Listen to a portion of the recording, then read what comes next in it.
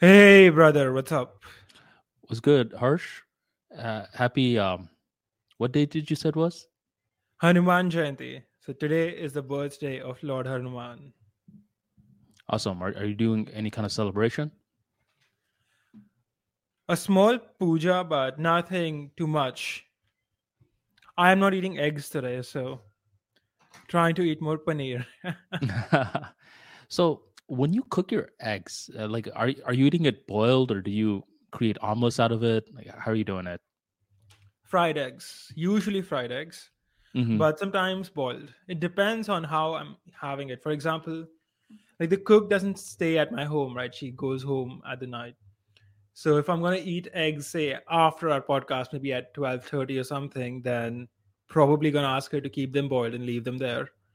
But if I'm eating it as she's cooking it, then I'll have it fried.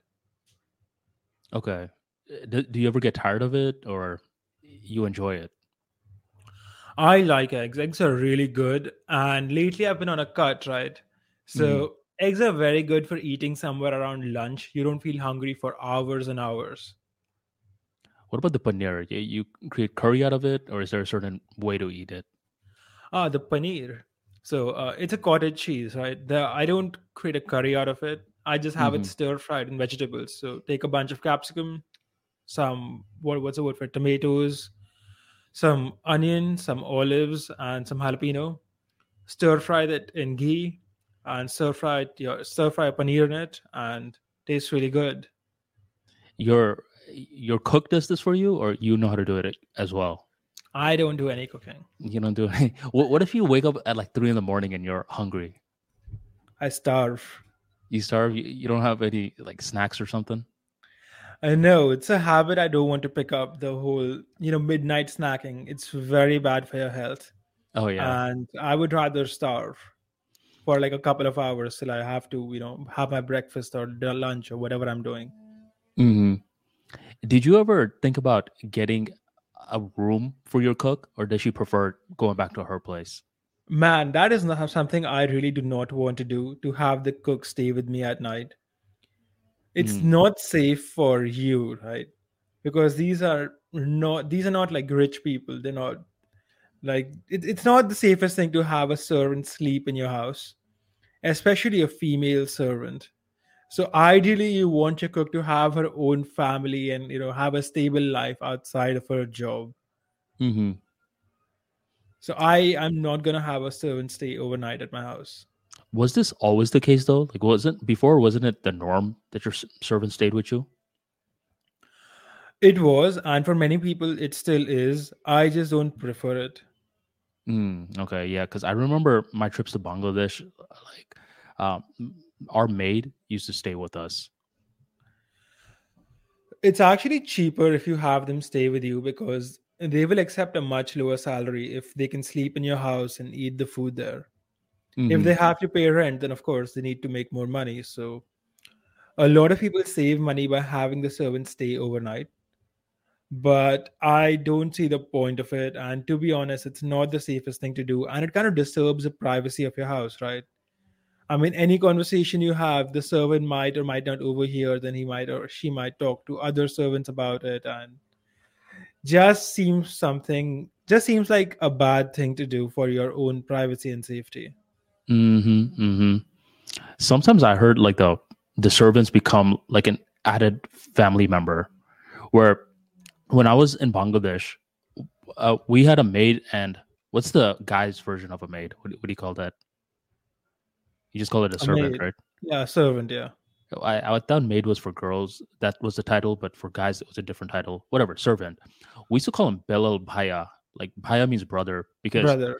yeah, like me and my brother as little kids just viewed this guy as like a friend, but he technically worked for us.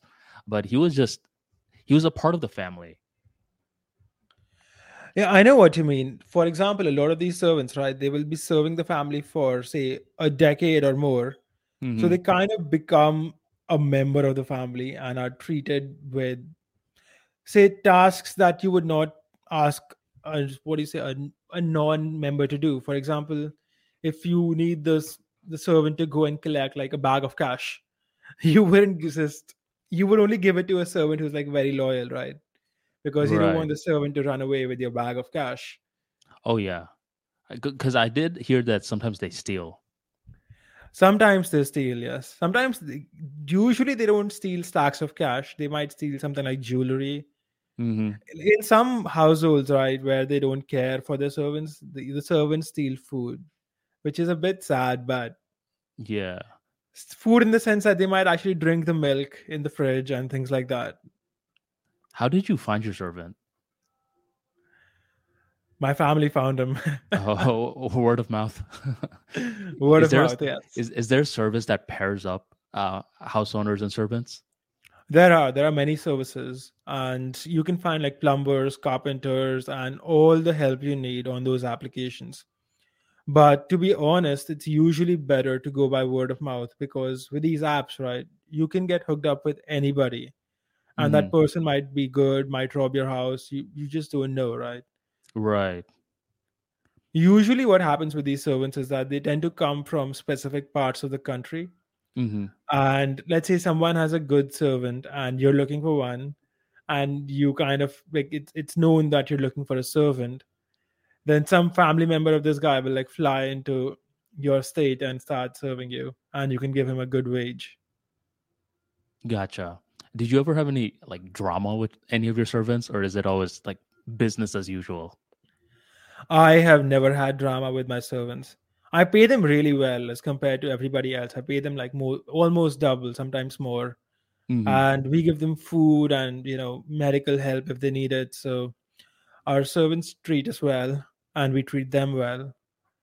That's good. It's a And nice we synergistic relationship. ensure, yeah, we ensure that the kids they go to school, because most of these servants, right, they don't really get the value of education as much as we do. For Hmm. example, these servants sometimes they'll do things like not send the kid to school because the kid needs to do some stupid menial task, like he needs to go and fetch this thing from someone else's house. So Hmm. today no school for this kid. And we kind of ensure that the kids are going to school and getting educated. Okay. My mother is more social, like she tries to teach the servants things, how to read, and teach the children. So she is more, what's the word for it, charitable in this regard. Do you know your servants' kids? Yeah, Oh, you do? yeah, they're Do they call cute. you? Do they call you harsh uncle? Harsh uncle, harsh chachu. Yeah, they call me bhaiya, brother. Do they? How old are Yeah, they? Like little kids, or almost around your age? no, they're little. Oh, okay, man, So it you could depends on. try. I have multiple servants actually. Some of them have like older kids, some have like younger kids.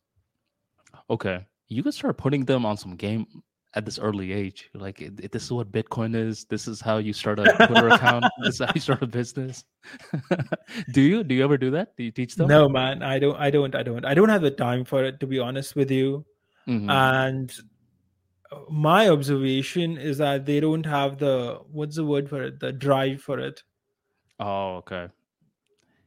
This sort of comes back to one of our previous discussions. Are entrepreneurs born or made? Like, can you tell from any of them if they have potential, or is it too early to tell?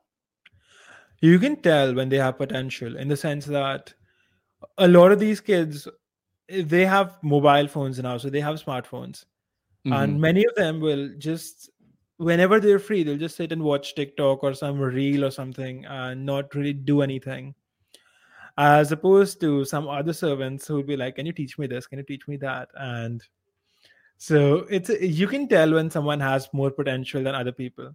Humans are not the same, even at a young age you can tell. Right. It's like this. Have you remember when you were in classroom, like when you were in school, some kids were more attuned to education and they cared more for it, as opposed to some kids who just wanted to have fun or bully other people. I do recall that. I recalled it more in college, because in college you start to see different groups of kids, because here, like, you don't actually have to go to the lectures if you don't want to. So if you're even in lectures, that means like you made the choice to be there. But once you're there, like, how are you? Are you one of those guys that's just, texting the entire time, or are you one of the kids in the front that's asking questions? There was this one really smart kid named Jesse, and I just recalled a bunch of the other engineers were so jealous of him because he would always just answer all the questions, and all the other kids were just like, "What's this guy's deal?" So you would think that Jesse was this very arrogant guy because he knew so much, but he was so like laid back as well. So it's one of those things where you can tell, but this is where I am different from a lot of people. Like I do know a lot of individuals who are like, if you're book smart and school, you're probably going to be successful overall. I've noticed that when you're really book smart in school, you start to think in a very fixed sort of way, where we're thinking that Jesse was going to like take over once he graduated from College of Engineering. But this guy, I mean, he just didn't have that. Like, he was a great engineer, but he couldn't see the overall bigger picture. He was just a very good worker in that regards. It's difficult to predict, man. Like, I mean, like some kids will come to school like with a lot of drive and curiosity, and sometimes you'll see a kid at school just lollygagging, like looking to have fun. But the guy that's looking to have fun is just in the wrong environment. Like, he doesn't want to be in school. He wants to be doing something more practical. So it's like it's very difficult to tell from like just looking at the kids in school who's going to be somebody and who's not. I agree with you there. And I think that it takes a lot of different things to be successful in life, not just education. Hmm. However, having good education and being good in school is a strong indicator that you will be successful if you start a business. Because a lot of success comes down to work ethic. How hard are you willing to work? And a lot of these people who just want to have fun in school, they also just want to have fun in life. They do not work as hard as someone who really wants to grind, who really wants to put in the work. Yeah. I mean, you got to So be scrappy. you have to have the work ethic and the balls to start a business, because a lot of people, they are really smart but they can't do anything except work for someone else, simply because starting a business takes a lot of balls and guts and the fact that you have to handle uncertainty. You have a saying for this. All you need are brain cells and balls. Right? Ah, I like that saying. No, you said that. I saw that on one of your tweets. Oh, I did. Yeah, I was Nice. like, man, that's catchy. All you need are brain cells and balls. I don't even remember saying that, but I'll take it. That's one of your tweets I saved. Every now and then I bookmark a tweet when it like has that fire in it. I was like, I like this one. That's true though, man. I mean, one thing you can't ever automate is the work ethic part, where this is where it really comes down to um, like how you're structuring school. Like, if you see bachelor's programs, like that's known as undergraduate, they're very focused on like tests and pop quizzes and that sort of stuff. But if you ever see the master's programs, they don't really have that many tests and quizzes and stuff. It's more so about teamwork. Like, can you organize yourself in a team and make something happen at the end of the semester? So in my undergrad, my final GPA once I graduated was like a 3.1, which is like pretty bad. I got the degree anyways. But in my master's program, I had straight A's throughout the entire program. I never got a B. So it's like it really comes down to what you're optimizing for. Like, some kids, they will study their ass off, but they will still get a C on the exam. And some kids, like, they'll get an A on the exam and they'll be like, well, I didn't even study. Like, some guys are just naturally good test takers. Were you like that? Did you mention you're naturally a good test taker? I don't know about being naturally good at taking tests, but Mm, usually I would study a day or two before the exam and I would do well in general. I my grasping power to learn things is fast, so I can learn things quickly, and my hmm. memory is also good. I don't memorize things, but I can remember what I have learned. So yeah, but I would typically study a day or two before the exam across my life, except for CA, obviously, because the syllabus is too big. CA is Chartered accountancy. charter. Okay. It's Yeah, a that's degree which has a super low passing rate. It has the syllabus itself is like the books are as tall as me. Yeah, that's the one that you like had to reorganize your life for, right? Yeah, it's the one I had to gain 20 kilos for, like sitting in my house for like 6 months, just logging it, gaining weight, eating a lot. And the only thing I was doing from morning to evening was studying. And yeah, man, that was a crazy time. All I did was study. Are you a like a solo studier or you like groups? I have never managed to study in a group. It's just all talking and having fun and doesn't really go. Doesn't go. Yeah. What about you? Um, I prefer groups in terms of studying. Well, it really depends on the topic at hand. Like if it's one of those, if it's one of those tests where everything's mechanical, it's more about you memorizing formulas and just executing the programs. Then I prefer that being by myself. But when it's more creative in nature, I prefer the groups. So see, that's why masters was clutch. It's because you're working in groups. You're seeing like who's good at what. You're starting to see like everyone, you could say everyone is equal, but everyone's not the same. Equal as in like we all are going to either get an A or a B or whatever on this project, but we're not the same because Toby is amazing at public speaking, while Alice is amazing at PowerPoints and such. So with master's programs, like you're seeing the real world in action more than undergrad programs. Um, so so you're saying like most likely like a good student. At what age were you like, I'm not really thinking about college? So there was Did no Harsh have a particular or yeah, age. did Harsh have an origin story? He's like, I'm fed up with this. I'm out of here. No, so I finished my high school, right? So 12th grade for you guys. I finished my, sorry, high school for you guys, 12th grade for us. Mhm. And then I started doing my chartered accountancy, so my CA. And CA is not considered to be a college degree, it's a professional qualification. So you're supposed to do a graduation on the side.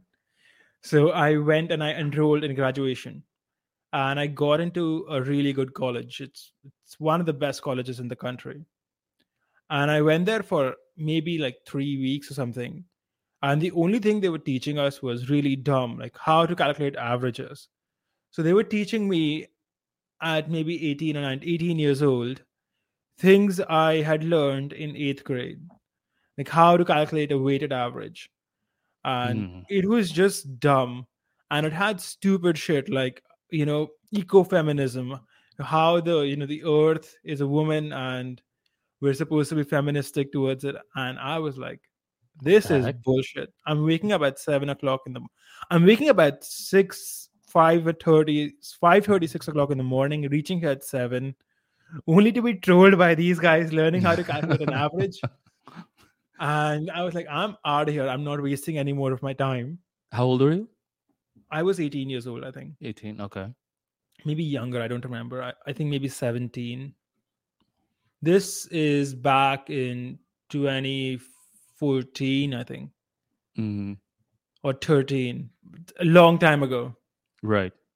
So I I withdraw from my college, and all the teachers are shocked, right? These college teachers are like, "Huh, someone actually dropped out of this college. This is supposed to be one of the best colleges in the country where people compete to get in." And I'm Mhm. like, I want to have nothing to do with this. This is bullshit. Like, you're not teaching me anything. And I remember telling one of the teachers while I was dropping out that I would be happy to come here, but you actually need to teach something. You can't be telling me how to take averages. This is a waste of my time. You told the And teacher that? I told the teacher that, and teacher is looking at me like, you, the girl, and this kid. The brain cells and balls of this kid. And he's explaining to me that he agrees with me, but unfortunately, they have to follow the syllabus. I'm like, that's fine, but this is not valuable enough for my time. I can do other things. I can learn other things. I can actually sleep, and Mm. that will be better for my health than coming here and learning something I already know. And I told him this other thing, right? This whole religious thing you're teaching me, like this whole ecofeminism, that's bullshit. And he's like, I know Mm. it's bullshit. So the professor was not an idiot. Right. And he's like, I don't decide the syllabus, but I just have to teach it. So I dropped out of college. So yeah, that's a story of me in college. I went there for like 3 or 4 weeks before getting super annoyed by it. So And within those 3 to 4 weeks, did you build any friends who are just like trying to talk you out of it, or it's too short of a time to build any friends like that? oh no, I made a lot of friends in that month. Of Were course, I'm were not they, in touch with them. were they like, Harsh, don't go, you're making a big mistake? No, because at 18 and 17, my boys are like, okay, do it. Let's see what happens. Also, they were like telling you to do it. Oh, what about your parents? Was their attitude? So they were not telling me to do it, like the friends of mine, but they kind of felt the same way, but they didn't have the balls to do it themselves. Mm-hmm. My family was surprisingly extremely supportive. I just told my dad, okay, I need to quit this college. It's a waste of my time, and I'm doing the CA thing. And my dad looks at me and he's like, okay. And literally the next day, we went and quit college. That was the end of it. And your So mom? my mother was like, cool. Like, if you think that's the best thing you need to do, then you should do it. And yeah, so this is What a about time of my life what gone. about the uncles and aunties? Or they just like, what is Harsh Babu doing? Yeah, the uncles and aunties don't really care about me as much. Oh, Like really? yeah, in the sense they have their thing, but my family doesn't care about them. Like they don't care about their opinions to change my decision. And yeah, so my family was very supportive. I just dropped out the next day. Like literally, I told them in the evening that I'm dropping out tomorrow, and my dad went with me to the college. We dropped out, and Mm, I got my fees back. Interestingly, I got my 50 right. bucks back. But you weren't seeing anyone else doing stuff like this, right? Were you somewhat of a pioneer within your bubble of doing something like that? After I quit college, one more person I know quit college following my example. I think two people quit college, so that was a good thing. But Mm, those two people kind of did not have the same trajectory as me. So I don't recommend people drop college because I can observe their experience. Those guys are completely broke now. Like they don't have a degree and they couldn't finish their CA. So now they're like high school graduates in India. So they're fucked. So this is why on mm, the internet, right, when I'm blasting advice, I don't tell people like go and drop college because it may or may not work. It worked fabulously for me, but it might not work for you. It depends on how intelligent you are and whether you start a business or not. hmm. It really comes What down to the about circumstances. Yeah, yeah? yeah. It comes down to the circumstances, but if you were just asking me if I was talking to someone, like if I was talking to the 18-year-old version of me, and he's asking me, Harsh, whether I should quit college or not, I would be like, of course you should quit college. This place is wasting your time, and you should just sleep more instead. And that's literally what I did. I didn't use that time in the morning for anything else. I just slept more. You're like you weren't doing stuff like the 5 a.m. challenge then. No, no, no. You're I sleeping was in. 17, 18. I was sleeping. Okay. Yeah, man. I mean, for me, like people dropping out of college wasn't really a thing. Um, I mean, all this new like marketing stuff that you see, especially on YouTube, where people are, nowadays proposing the alternate paths. We have to realize like the internet ages in like dog years. Like 1 year in the internet is like 7 human years, where things move fast. So in like 2009, like people weren't really moving out of or like just dropping college like that. It was it was always a possibility, I guess. But in 2009, 2010, there weren't that many online opportunities. Like that's when Facebook was just becoming a thing, and people were like, "Did you hear about this Facebook thing?" But the idea of like, let's say, creating ebooks or creating a course, getting ad revenue wasn't really even a concept then. So when you were dropping out, it was like what, like 2014, 15-ish range? I think it was 13, 14. I'll have to do some math to figure it Okay. out. Yeah, yeah. So like as I said, like internet years age like dog years. But you weren't even doing online business then. You were doing CA for how long?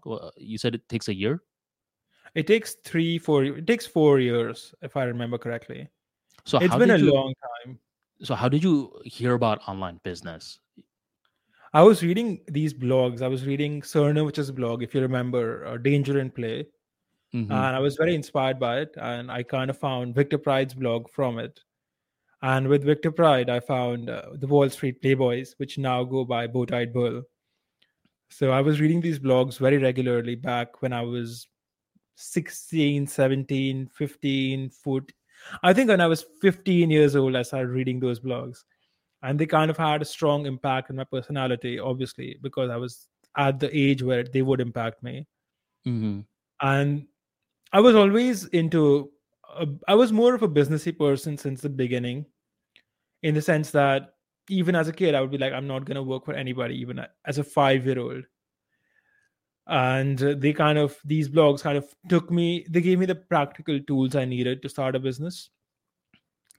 So yeah, that's kind of how I got introduced to the world of online business, because I remember my dad telling me about business, that you need to like get off the computer and start doing a business, because sitting in your room on a computer, you're not gonna do anything.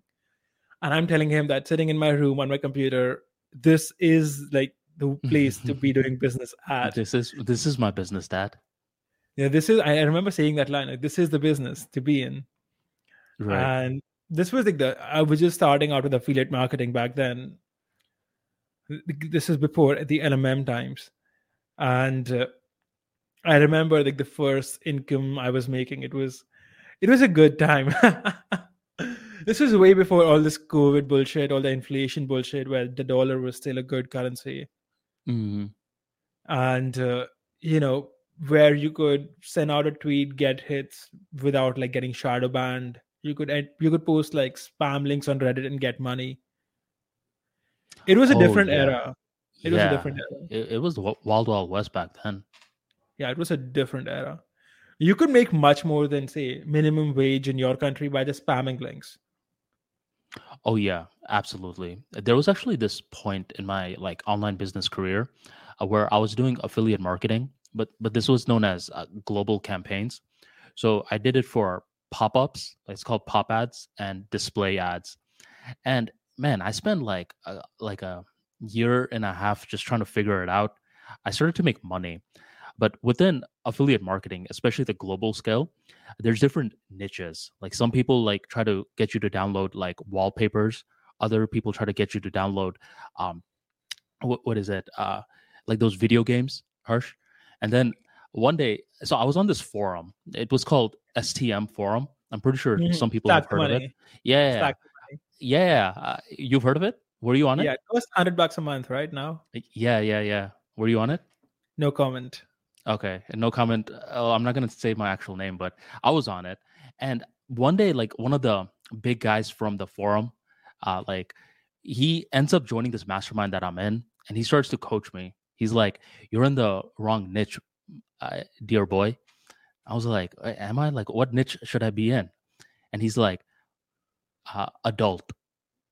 And I was like, "Adult? What does that mean?" And he was basically telling me to get into like the adult like porn niche. So basically, I'm supposed to buy like ads for them and try to get them to download like these wallpapers.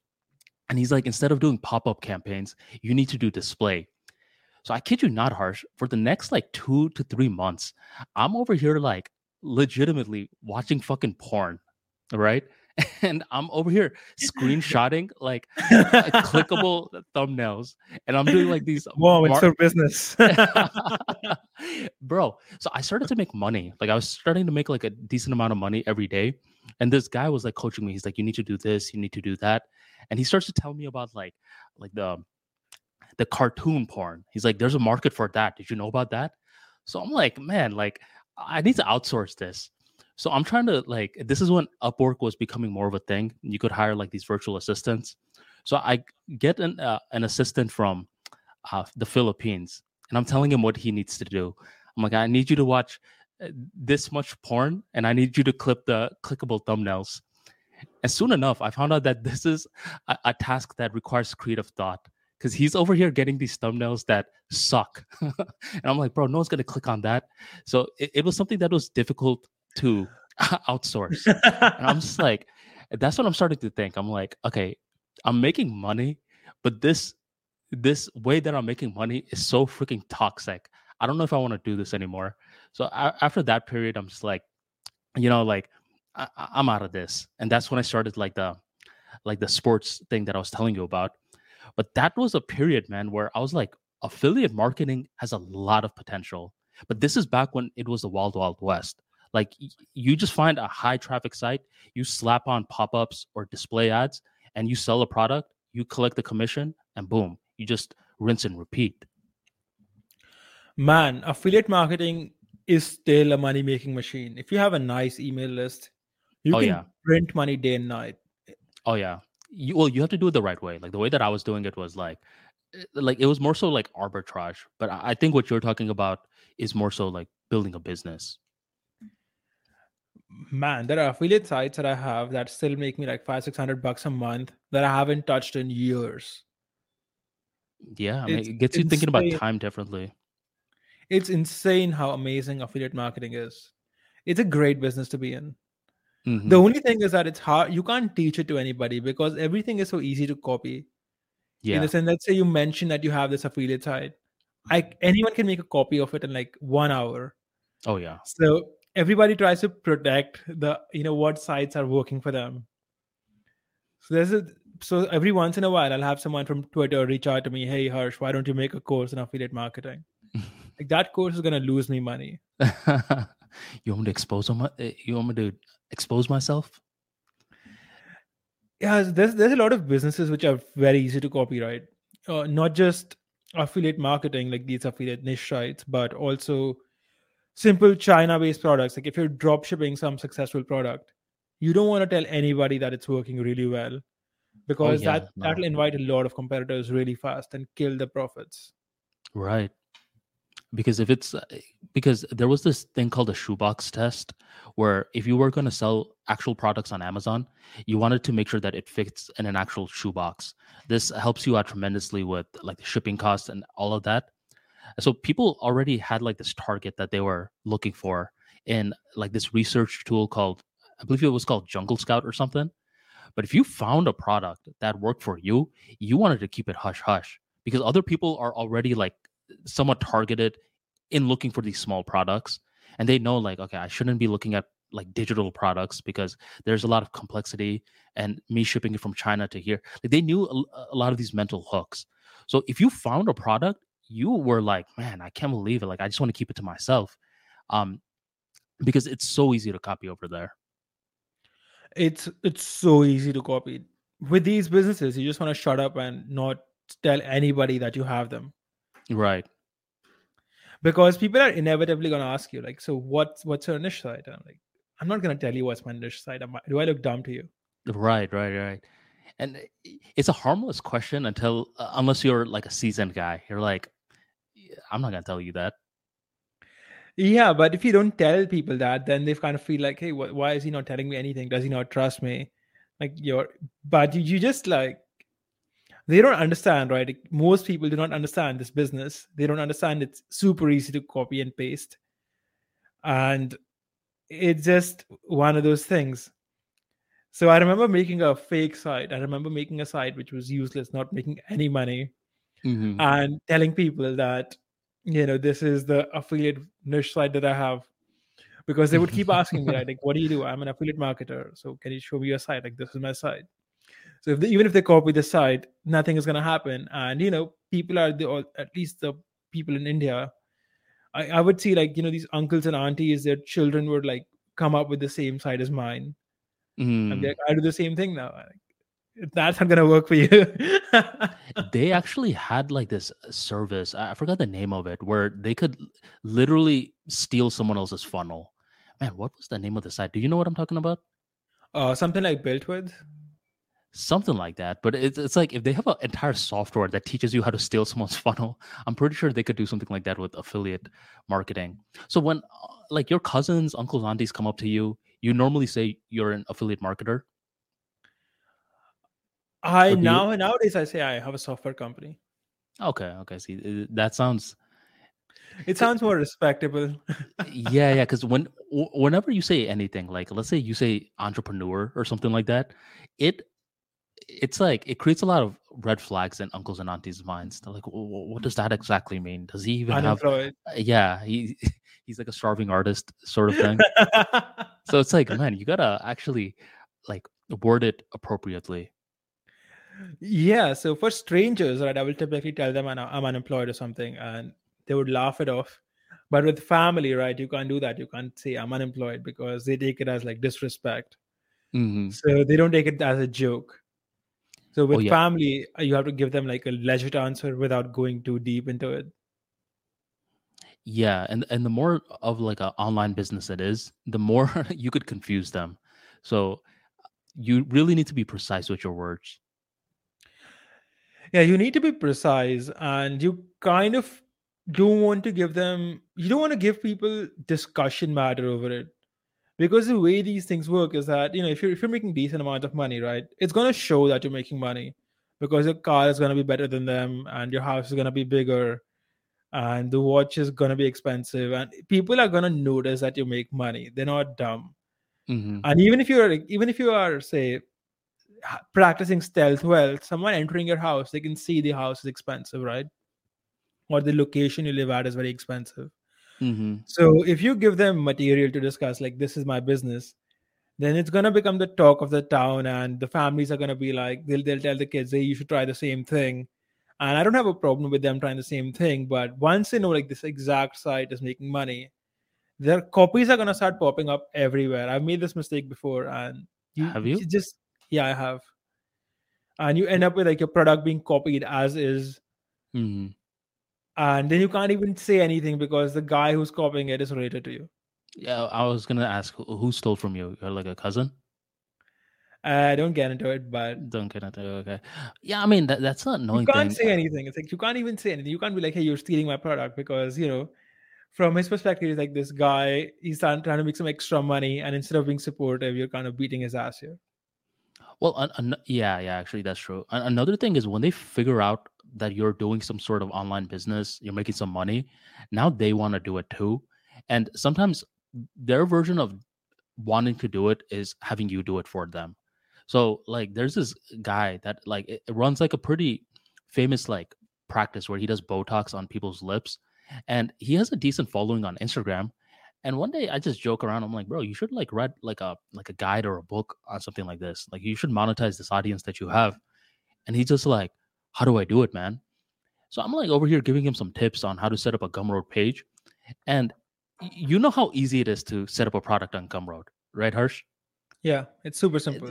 This guy's like, oh, this is too confusing. Armand, man, okay, help me out, help me out. I'm like, what do you mean?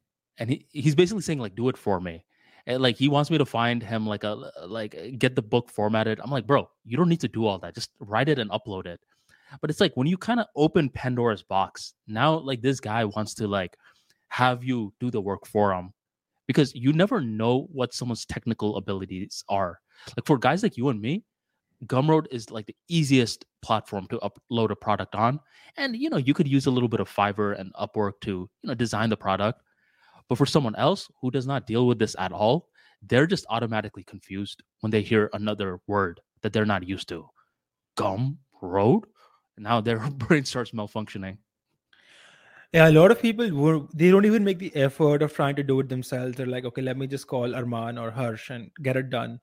I'll give you an example. Hmm. I have a friend, like, a family friend, who runs one of the biggest charities in the city. It's They did a lot of work during COVID where they were giving out free meals to people and preventing people from starving. So nothing against a charity, Hmm. but it's like an old school charity, and they recently set up a website. Cool. And now they wanted to take donations from these Razorpay and all these sites on their account. So they wanted like a donation page on their website, and he's asking me, Harsh, can you help me out with this? And I'm like, sure. So of course I'm not gonna charge him anything. It's a charity, and I like this guy, so free work. Hmm. So I spent a couple of hours. I set it up, and now people can go and click on the site and you know get money. Nice. But apparently, this person, he's not done. Like, he's old. Obviously, he doesn't know, but he needs to have someone on his team do this, not me. but he doesn't know what web hosting is. He doesn't know what a domain is. And his web Hmm. hosting expires, and he's like, my website is not working. And he kind of expects me to spend the entire day rebuilding his site because the hosting company deleted it because he did not pay the hosting bill. Like, even though the hosting company was emailing him regularly, like, your hosting is expiring. He's Right. like, I just ignored them because I didn't know what it meant. I'm like, you're supposed to know these things. You're running the business, not me. Hmm. So, I mean, he's a great guy. He's helped out a lot of people. He's prevented people from starving, saved lives, and everything else. But and I know he means well. He means well, but you cannot put so much on someone's time. Right? You cannot, like, it's free work that I'm doing for him, and like, I don't have the time to sit up and redo a website. You need to pay someone else to do it. Yeah. Or this is some. These are things you should have learned by now. You know what web hosting is since you have a website. But since everything gets done for them by someone else, they just don't bother to figure these things out. They're like, if something breaks, I can just call Harsh. Oh yeah, and the thing with this sort of work is that it's more invisible in nature. Where let's say your toilet stops working and you call your plumber friend and he fixes it. It's something that you could see with your eyes. But something like a website and stuff, like you're just it's beyond your sense perception. You're just seeing this guy clicking a bunch of buttons on the computer. So you don't really know that this person is putting in a different version of the work of fixing the toilet. Um, I'm talking about just the work related stuff. And they completely are blind to that. So the next time that they ask you for that, they think you're not really doing that much work. They're like, oh, well, like he did it so quick, he did it so effectively. And it's like, no, it's still work at the end of the day. Yeah, they don't get it. They don't get it. But Yeah. you can't blame them. In their life experience, it doesn't exist. They don't understand what we're doing. Right. But yeah, so I had to, like, kind of lagging it so that they would understand that they need to hire somebody. For example, the website breaks. Yeah, of Hmm. course I can fix it, but I'm free next Sunday. So the site stays broken for 10 days and then it gets fixed. You do that 2, 3 times, they hire someone to do it for them regularly. Right. And it's like, fam, I still got a business to run myself. So it's like you never know. That's why I try to keep Armani Talks very separate from my personal life. And I'm sure you've done a good job in doing that because, you know, besides your parents, I'm not assuming that your relatives know about Life Math Money. Very few people. Very few people. Hmm. I mean, I'm not afraid to show my face or anything. I just don't see the point of it. And I talk about things like Bitcoin, so Yeah, I it's not smart. not the smartest move. Yeah, but no. People can take advantage of you at times, and you could see their dark sides, especially running a business. Where in my last job, there was this one guy that I barely knew. Like I talked to him two times, right? And one day somehow he finds out about ArmaniTalks.com and he notices that I give a free 15-minute consultation session. And he's over here like DMing me like we're like long lost best friends. He's like, Armani, I didn't know you did this. This is so cool. Like, I really love your content. Can I please get a 15-minute call with you? And I was just like, well, what's it about? Because you got to fill out an application. And my business is centered around like public speaking, writing skills, and stuff like that. Bro, the issue that he's trying to approach me with is not within my domain. Basically, his girlfriend wants to see other people, and he wants to know if he should like be okay with that. Oh man. Basically, he just Oh like, man. yeah. Have you ever heard of the word cucking before? And I'm like, bro, I'm like, dude, um, like exclude the Oh business man. conversation. I'm like, exclude the business conversation real quick. You're talking to just me, the person. I would not go for that. And by the way, Armani Talks does not do like relationship advice. If you want relationship advice, and then I refer him to Taylor Burrows. You know Taylor? Yeah. Like Smart girl. Smart yeah, girl. yeah, relationship coach. I'm like, that's more of your thing. But in his mind, he thinks like I'm his like he trusts me for some reason. He's just like, nah, man, like I only trust you with this issue. And I'm just like, nah, bro, I'm not about it. And he's like trying to pay me money. Like at first, he was trying to weasel himself some free consultation sessions. I'm like, I could talk to you as like a friend, but this isn't advice. But then he's like trying to like actually give me like good money to like talk him through this. And this is where like it was like an ethical thing for me. I'm like, nah, man, this isn't something that I feel comfortable giving advice in. All of that stuff, I'll just give it to him, advice as friends, and he just keeps going up more and more. I'll pay you this much amount, this much amount. I'm like, no, bro, like that's not gonna happen. But I'm over here seeing this guy's dark side at this point. You see, and I'm just like, bro, like I don't need to see all that. Interesting. I would have taken the money and be like, don't do it. No, End of man. consultation. This is this is where like you never know someone's weird side. Like then like because I could tell like something's wrong with this guy's head. So he could spend like the next like 10, 15 like months like just trying to sue me. So some weird shit happens here, bro. Where like people sue over the weirdest things. So I'm like, I'm not even trying to like cloud myself with that energy. Like money I have enough of. I'm not going to take, I call that blood money. I don't need blood money from anyone. Cock money.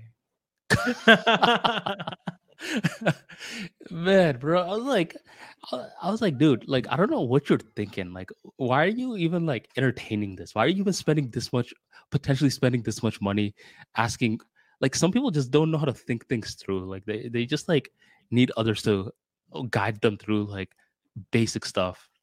Why do you think he was willing to consider the option his girlfriend was giving him or wife was giving him? Man, so I actually like, so this is like a really fat. I actually thought he was gay for the longest time. Like, you ever heard of a thing called a bear before? A bear, like the animal?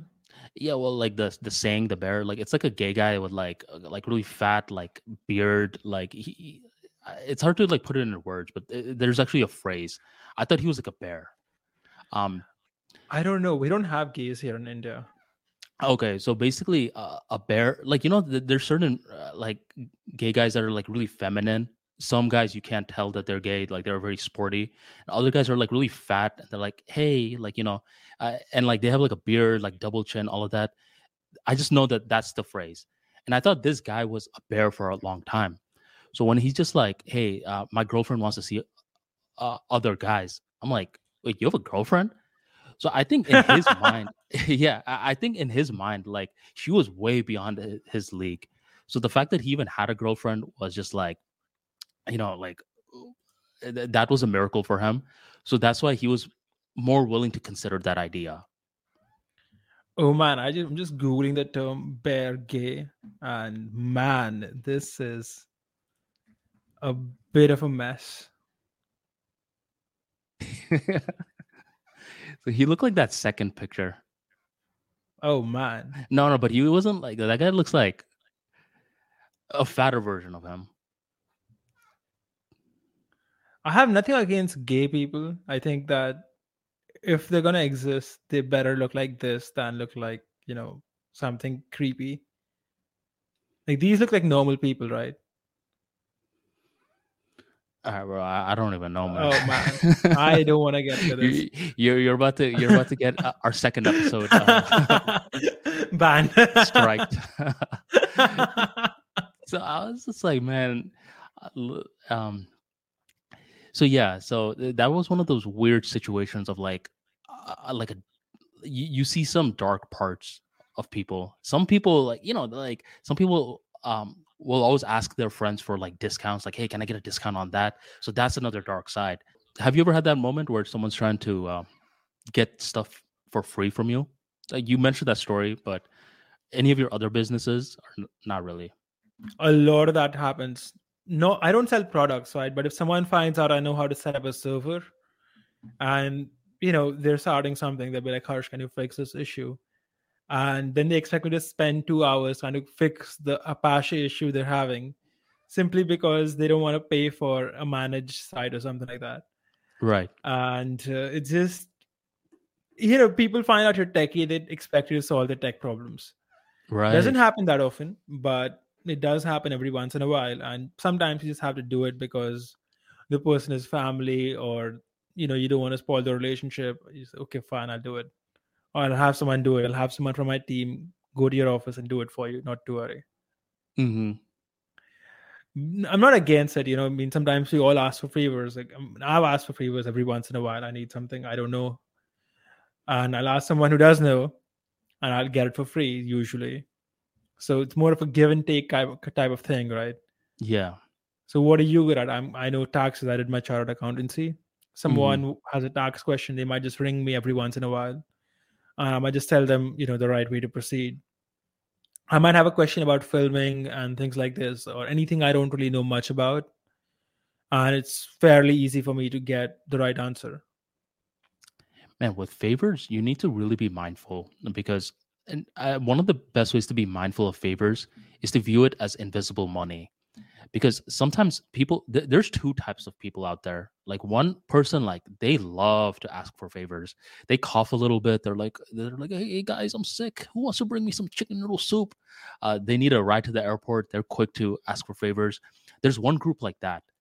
Now, another group, they feel very uncomfortable asking for favors. Like, I actually had someone email me recently who asked me, like, why does he feel so uncomfortable asking for favors? And there's typically three reasons for that. One reason is because you were raised by like hyper self sufficient parents who are just like, even if you borrow 50 cents from your friend, you pay your friend back immediately, never be in debt to others.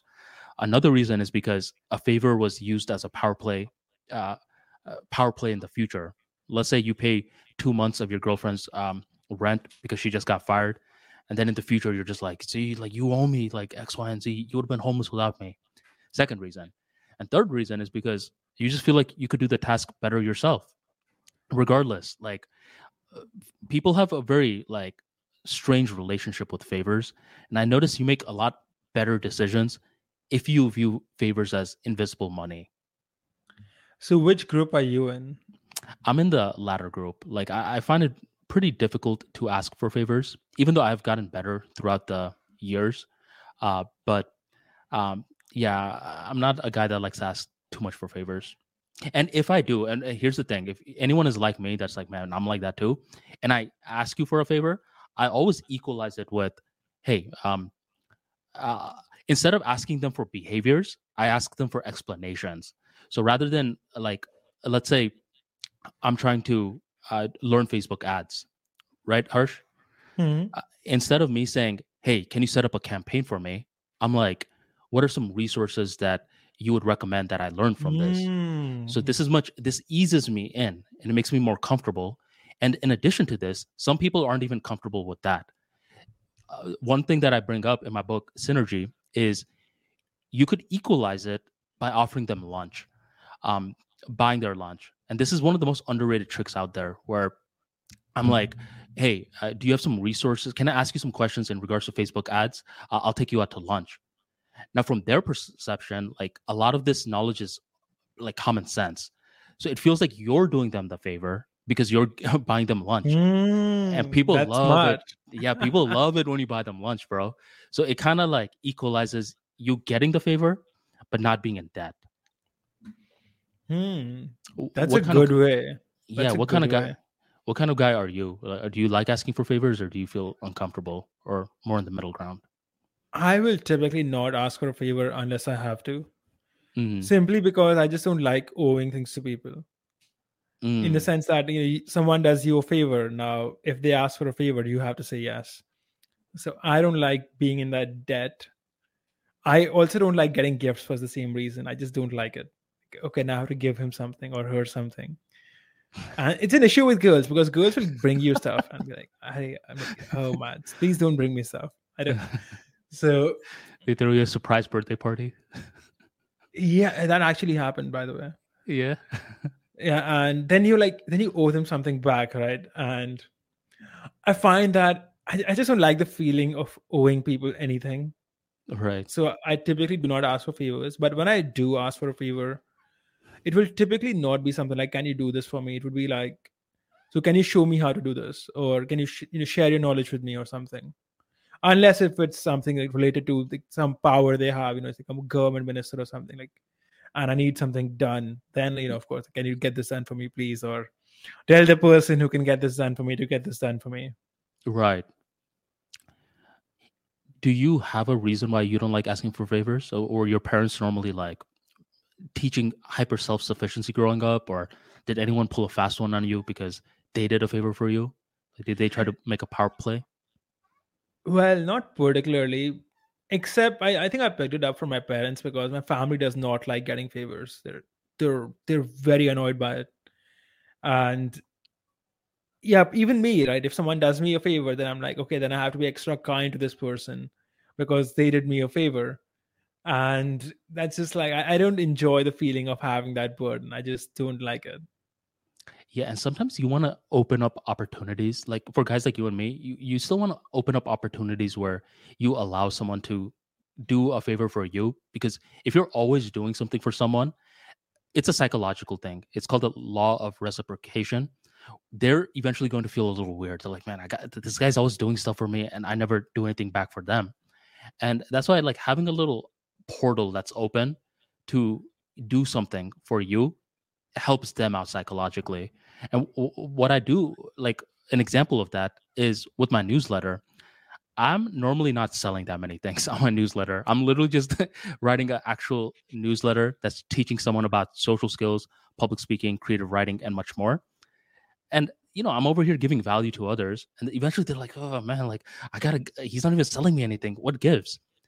But what I do is on the bottom of my newsletter, I link it to my shop, um, to the different places that they can follow me from, and applying for a free consultation session. A lot of these guys just like to release the energy. They'll just buy one of my books. They're like, okay, now we're even, you know? So it's called the law I of have given reciprocation. something back to Arman. Yeah. Like, um, so people should also be aware of that. Like, if you're always doing something else for someone and they're not doing anything for you, if they're a scumbag, they'll be like, all right, let's see how long I could keep this going. But if it's a high character individual, in the back of their mind, they're like, I really got to give something back. Like, please ask me for a ride or something like that, just so we could be even. By the way, guys, if someone wants to read Arman's newsletter, the link is in the description of the video. ArmaniTalks.com/newsletter. You never know like how random plugs can like build up over time. Because every now and then someone will hit me up in the newsletter, like I found you from Unapologetic Truths episode number 7.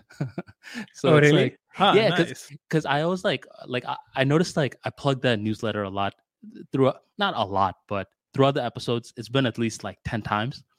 And from my end, like I believe the first 1 to like 20 episodes were on my channel, right? Yeah, I think so. The 19 or something. Yeah, so it's called non-linear viewership. So people don't watch it in order. Like people will like all like hop around. So someone right now is probably watching Unapologetic Truths number 7. So it's like a plug that I gave like a long time ago, still pays dividends today. Man, you reminded me of something that I noticed a couple of weeks ago. Mm-hmm. So there is something called Impact Radius. It's an affiliate marketing portal. And I just opened it after many years and I'm like, okay, interesting. There are tens of thousands of dollars here. Like, huh. I didn't even know I was making the money because I had forgotten. Tens of thousands of dollars? I mean, over a long period of time, right? That's still a lot, man. Yeah, it had like, no, it wasn't like a lot of money, but it was a decent sum that I just did not remember I had it. And I just log into it. I'm like, I remember, oh, I had turned off withdrawals because I wasn't promoting these products anymore.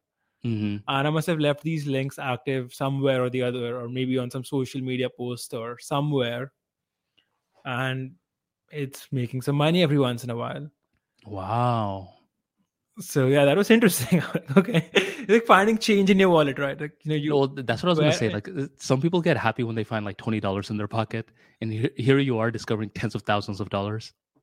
it wasn't I don't remember now. Yeah, it wasn't like it was like in the low tens of thousands, like 25 or something, I think. It But does make you like view time in a different way, doesn't it? yeah, man, it's next level. It's like you wake up, you open your thing, and when you type like I am to go to a different site, you end up on Impact, and then you're like, oh, I have money I didn't know I had. Nice. You're right, and that's passive income. Like some people, like they confuse active income for passive income.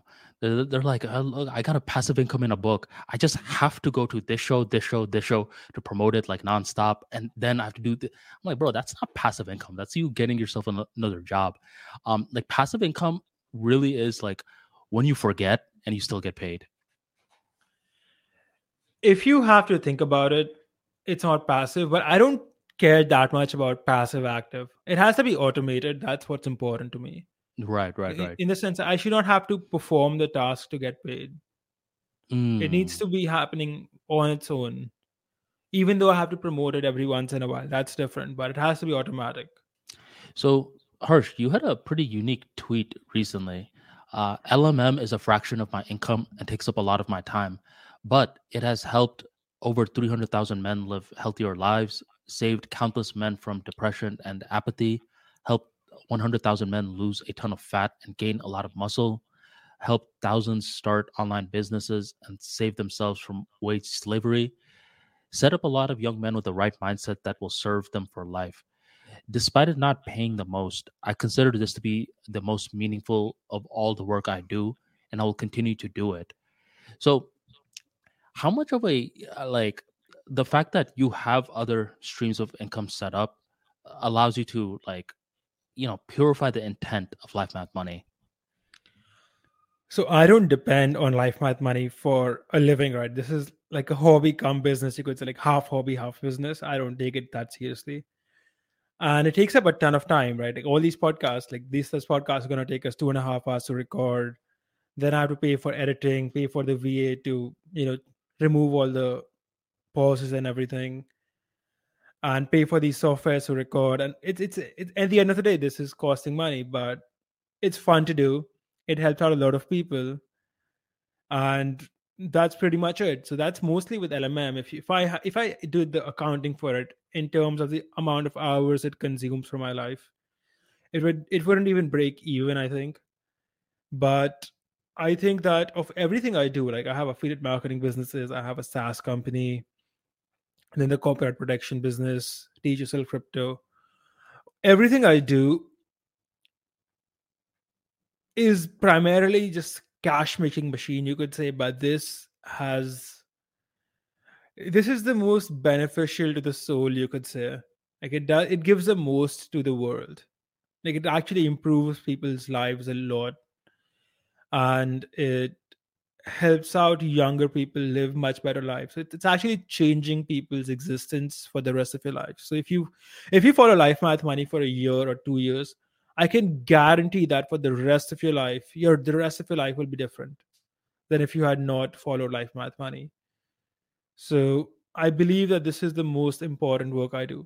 Go on. Yeah, and you never know who's really consuming the content, right? Like, has there ever been like a certain time where, are there any like thank you messages you got that stick out? A lot of them, gotten messages from people saying that I saved them from suicide or helped them Mm, lose like 30 kilos, become a better student, things of that sort, help them get a girlfriend or mm, retain a wife or teach mm. their kids better values. A lot of these messages, it's very good for me. Like I really enjoy reading them, and I think we've gotten some from these podcasts also. So Oh they're yeah, they're man. always good to read.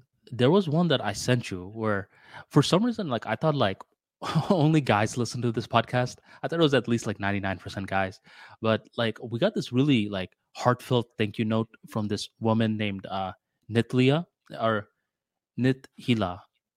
I don't know if I'm pronouncing it correctly, Oh but yeah, I like you her remember? voice a lot. She has a Yeah, good very voice. soothing voice, and it was a very like in depth, like a thank you message from the Unapologetic Truth podcast. So you never know who's listening to these episodes. I think more women listen to us than men because I get like one or two people telling me that they enjoy the podcast every week Hmm. on my Twitter DMs because I have my DMs open, and it's almost always women. So for a while, I was like, "Hey, wait, do only women listen to us?" Man, I actually have no clue like what the makeup was. I just guessed. I just thought it was like a men's self improvement podcast, but you never know. You never know, man. So on Twitter, I think like 25% of my audience is women, And I'm a bit surprised. I'm like, whoa, okay. This is specifically, it's real advice for men. Why are women following me? I don't Well, know. I have heard a lot of women say that they love self improvement advice for guys because it also motivates them in their life. Yeah, I get it, but the content I'm making is specifically for men. So I'm a little shocked myself. I have so many women following me.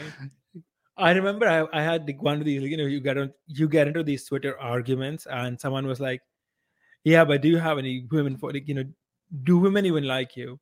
And this guy had like 30,000 followers. I'm like, brother, more women follow me than your Mm. entire following. And this is Flex. despite me saying things that women don't typically like to hear. So it's I mean, of course, it's meaningless. Like Twitter followers don't really mean anything. Right. But I was just trolling that guy, and apparently, if you interact with people who have like big follow counts, then your Twitter score goes up. At least according to the new open source algorithm. So I've Have you been had a chance to interacting look with at that? yeah, I've been exploring it more, but I haven't like I don't want to talk about it right now because I'm not as well versed in it as I would like to be because it's a big code base, right?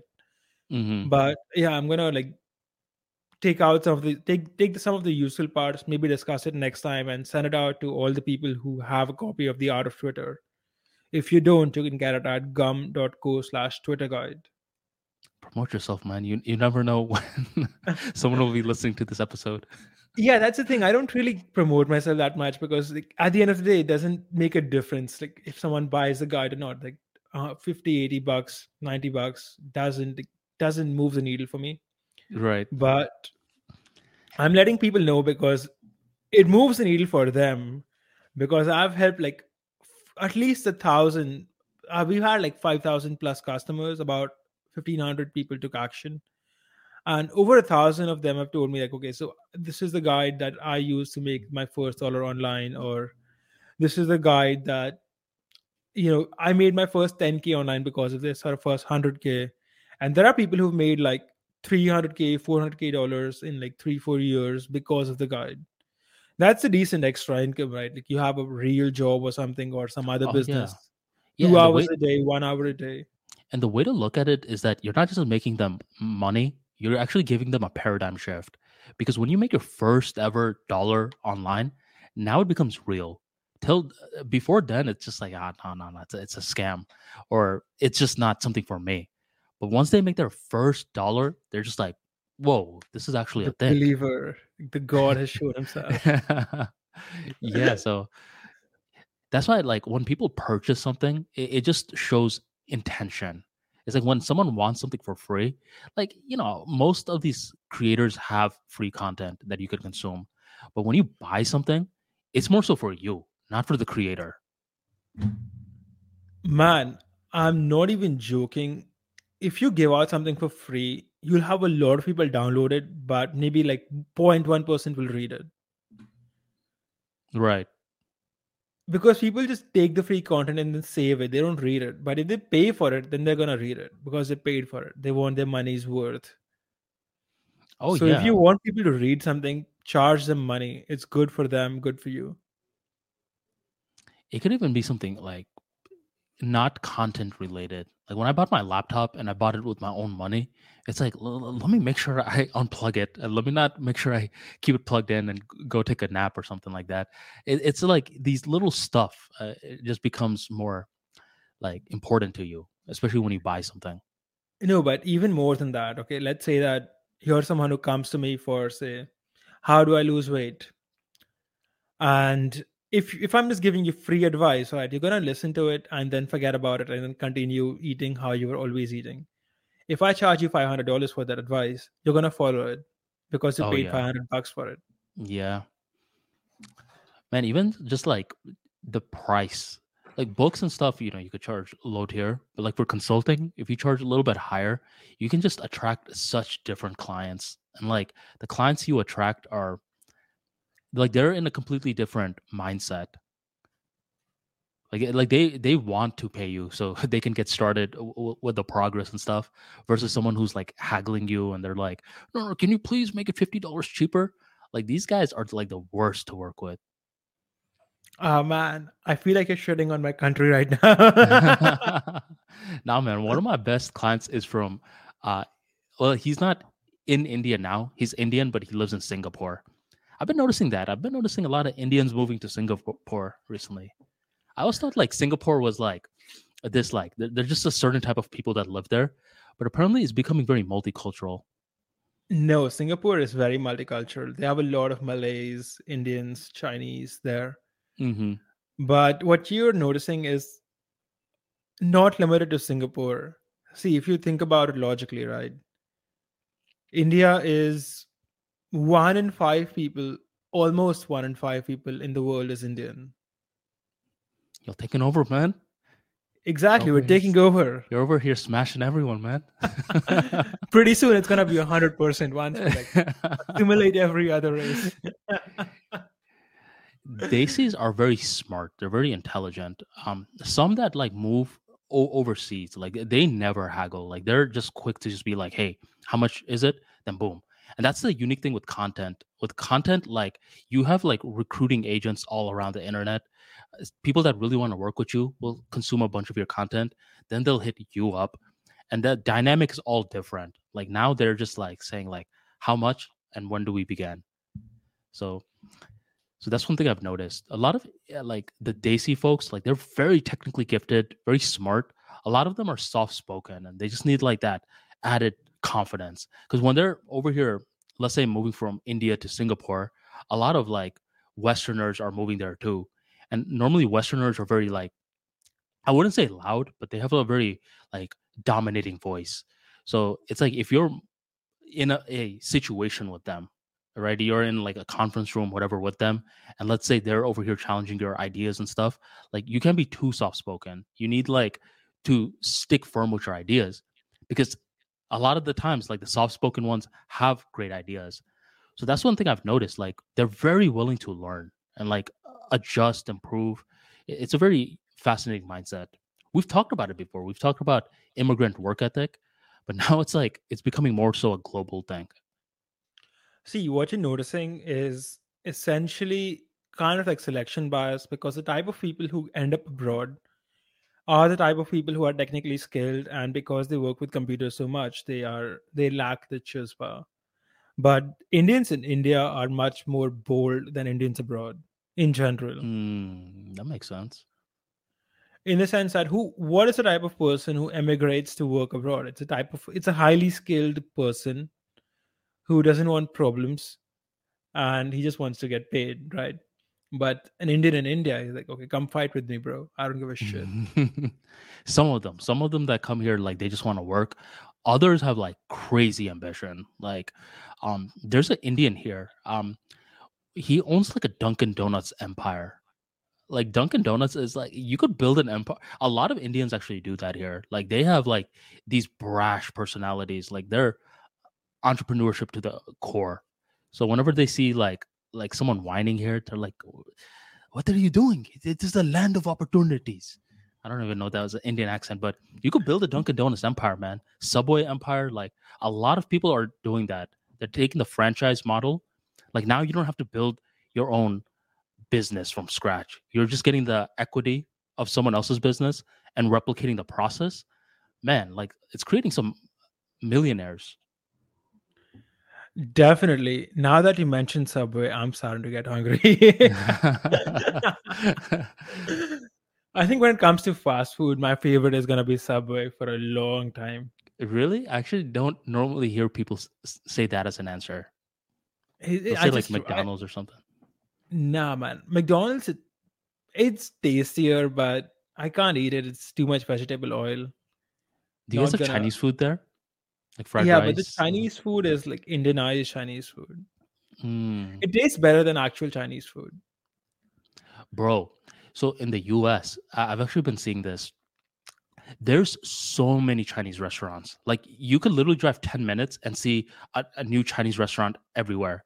So it's like if you're owning a Chinese restaurant, you better be on point. you better answer your calls anytime a customer calls.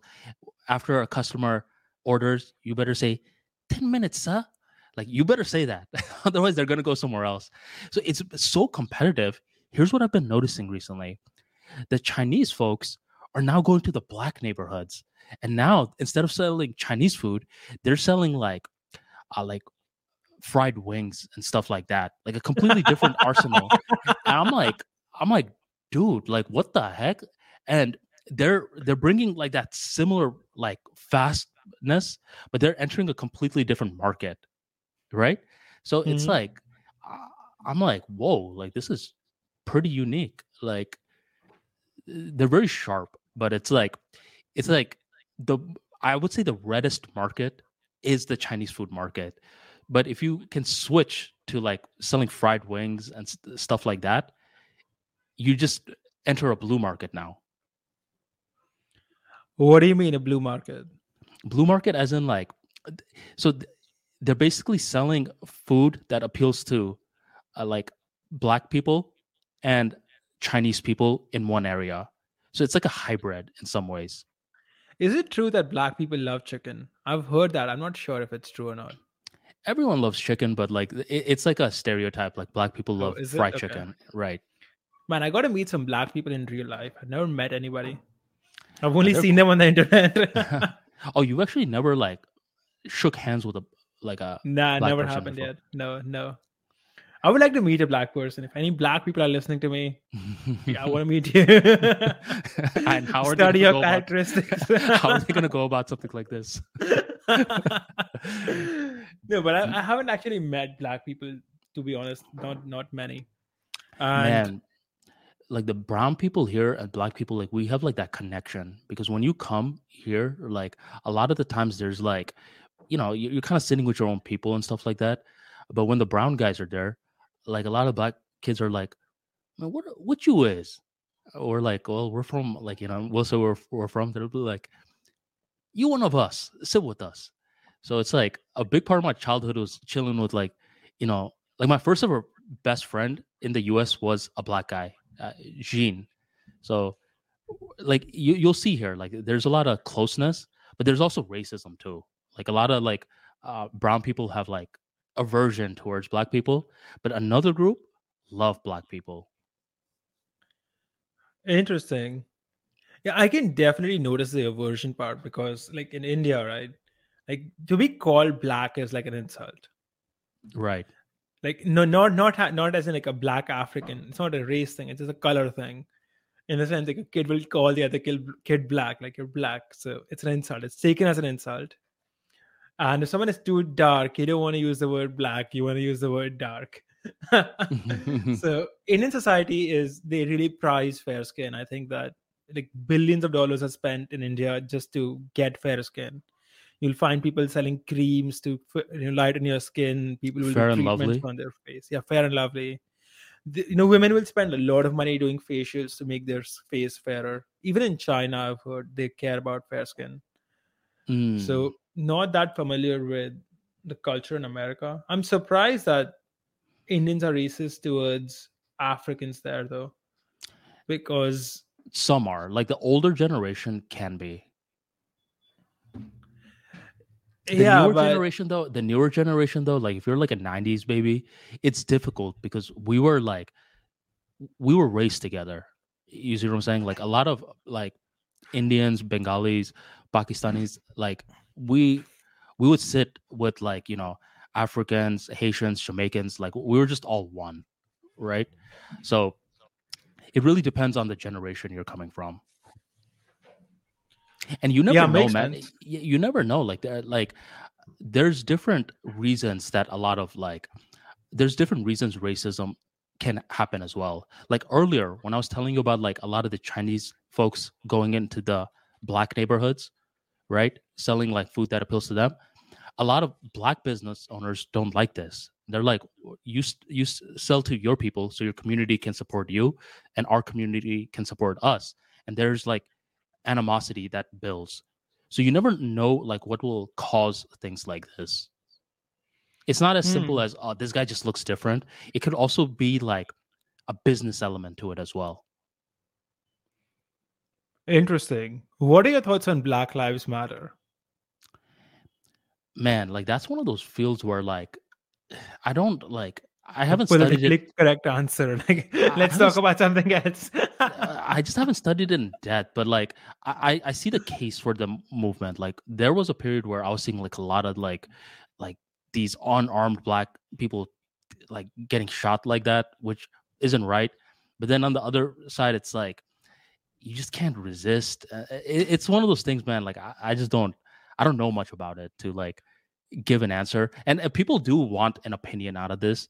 Like I told the story before where like there was like a bunch of people putting like black squares on their Instagrams. And like, if you weren't posting one, it's like, well, what gives? And I had someone like DM me. It's like, well, when are you going to post it? I was like, fuck you, man. Like, why are you looking at why are you looking at what I'm posting? Um, so it's like one of those things where like, you got to actually know what you're talking about before you offer an opinion. Because a good sign of maturity is learning how not to have an opinion on something. But someone wants to really quickly just be like, Black Lives Matter or All Lives Matter, like just so they choose a side, but they don't know the other side as well to even have an opinion in the first place. Man, my only opinions from this come from Twitter, so No, probably like misguided. yeah, like be real. Like, how much time did you like actually like sit down, like other than Twitter and like these viral clips, like actually sit down, like listen to like some interviews, like inform yourself? Man, I am not gonna waste my time studying Black Lives Matter. I don't even know black people. So Oh yeah, yeah. So it's like a different context for you. So but I've seen the video. They were actually like some of them were actually crazy. Like there's a black guy, he's just standing there and the police just goes and shoots him. Like, what the fuck? But some of them the guy moves like suddenly and then the police shoots him. So you could make the case that the police might have thought he's pulling a gun or something. Like the guy will just suddenly move. But I saw the videos of the actual protests and they were crazy. Like there were people looting shops and everything. Like it reminds me of like India back in like the old times. Like my dad is like, this is what India used to be like when the independence movement, before the independence movement, people would get hungry and they would steal everything. Huh. oh, it's called looting. They used to loot. Yeah, they used to loot.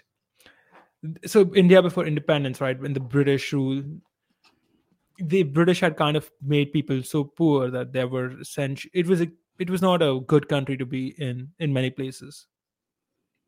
Man, like during that, because that was happening like what, like 2020, like the George Floyd thing happened and like a couple of other high profile cases happened. A lot of looting was going on. Not like everywhere, like, but like certain like big areas, you will see looting going on. Man, it actually happened in Tampa where like a couple of restaurants were getting looted, and there's this very famous like promoter that lives in Tampa, and he's an Italian guy, right, Harsh? Mhm. Um, and he basically wrote like a and he owns a bunch of restaurants in the Tampa Bay region, like and all of his businesses are connected with one another. So he has the restaurants, like a bar, like all of that, like similar theme. And he basically writes a Facebook or Instagram post. He's like, if anyone loots my building, I'll shoot you. He wrote Nice. that. And then like a lot of people took that as like a A racist, challenge. A no, like a, challenge. a racist threat, right? So here's what began to happen. Now like people are starting to go in on this guy. Let me just give him a fake name real quick. Let me just call him Proof. Let John me Doe. John Doe. John, yeah, well, that's a better name. John. So people start going in on John. And mind you, he's very high profile here. A lot of people know him. And suddenly, a lot of girls are starting to leak their messages of like how apparently John raped them. And What they're the like, what the they're hell? they're over here like leaking the messages. Now, more people are starting to hear about John's they're already pissed about the post. Now they're hearing the rape stuff, and Rape. and what happened is that like bunch of people are just flooding his businesses with 1-star reviews. Mind you, these are Oh man. high profile places here. So his businesses are going from 4.6 to like 1.1. So his businesses are getting destroyed. And more people are over here, like, coming out with like what a scumbag John was. They're coming with the receipts. And then the FBI begins to study that threat apparently he made. So his whole life, you could say, just got ruined from one post. Man. Yeah, it's with Yeah. these political things, right? You have to be careful. Yeah, you got to be careful, but it's just like because I believe Florida is like a stand your ground thing. So if it's like if you're coming in someone else's property, like they could technically shoot you. So what he was saying wasn't technically racist, but if you're like peeling back the layers, like in the climate, you're viewing it holistically, a mob that's already looting different places are going to take it as a racist thing. And it just started off the spiral, and the guy hasn't been the same since. Man. You don't want the FBI coming at you, bro, because then it's like, uh-oh. I don't know much about the FBI, but the fact that this guy was actually raping girls is insane. Like, what the fuck? Yeah, like this guy was like, I'm assuming he's raping kids. I don't know, right? But I'm assuming when you say he has receipts, it's true. yeah, I mean, like I didn't spend time like reading each of the messages, but like the gist of what I got was like he'd like sleep with girls when he was drunk or stuff like that. So it's like I mean, I don't know like the like all the details, but I mean like multiple accusers and stuff came. So it was just like a bunch of different things that just like piled on and just destroyed him. That's crazy, man. See, that tells me that it's a bad thing to have too much public exposure because the public is crazy.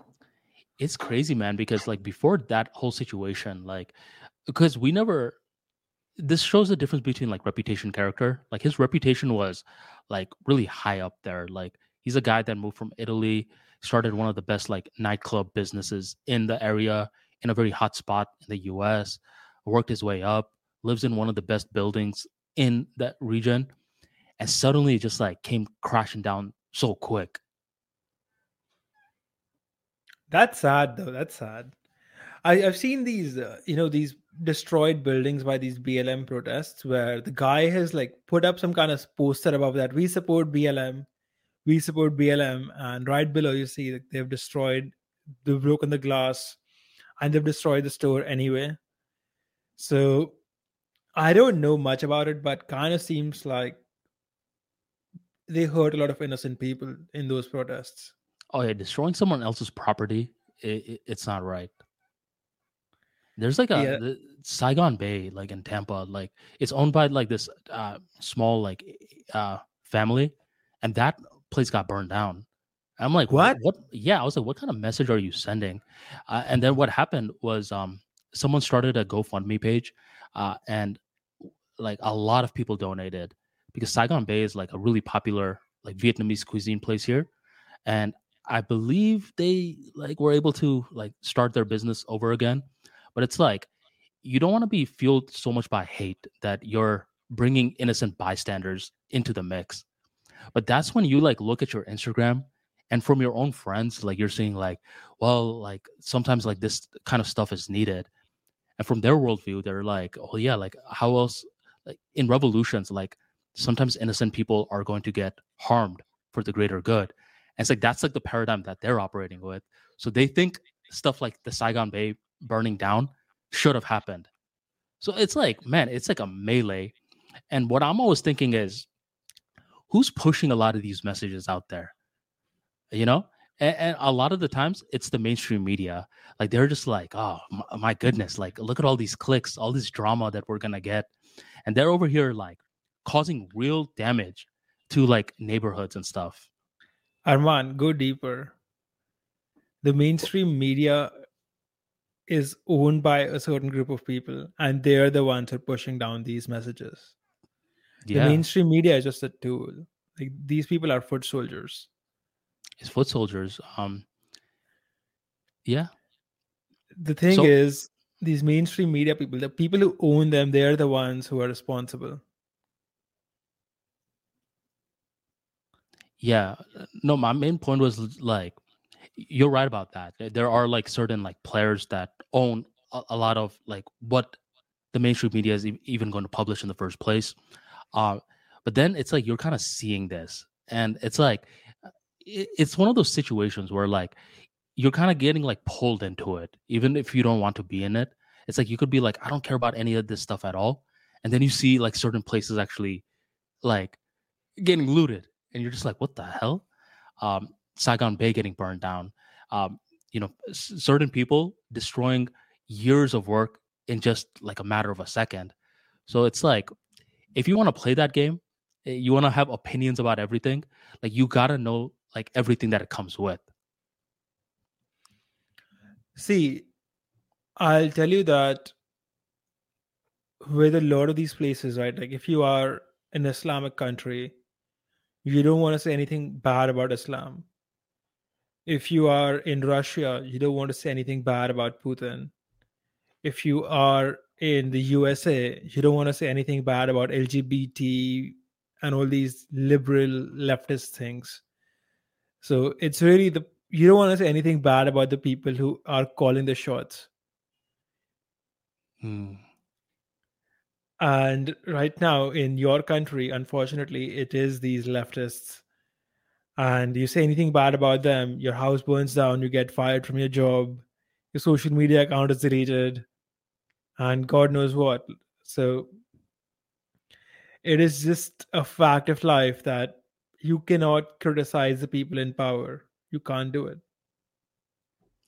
Yeah, and if you're gonna do it, like you gotta build something as close to a cancel proof business as possible.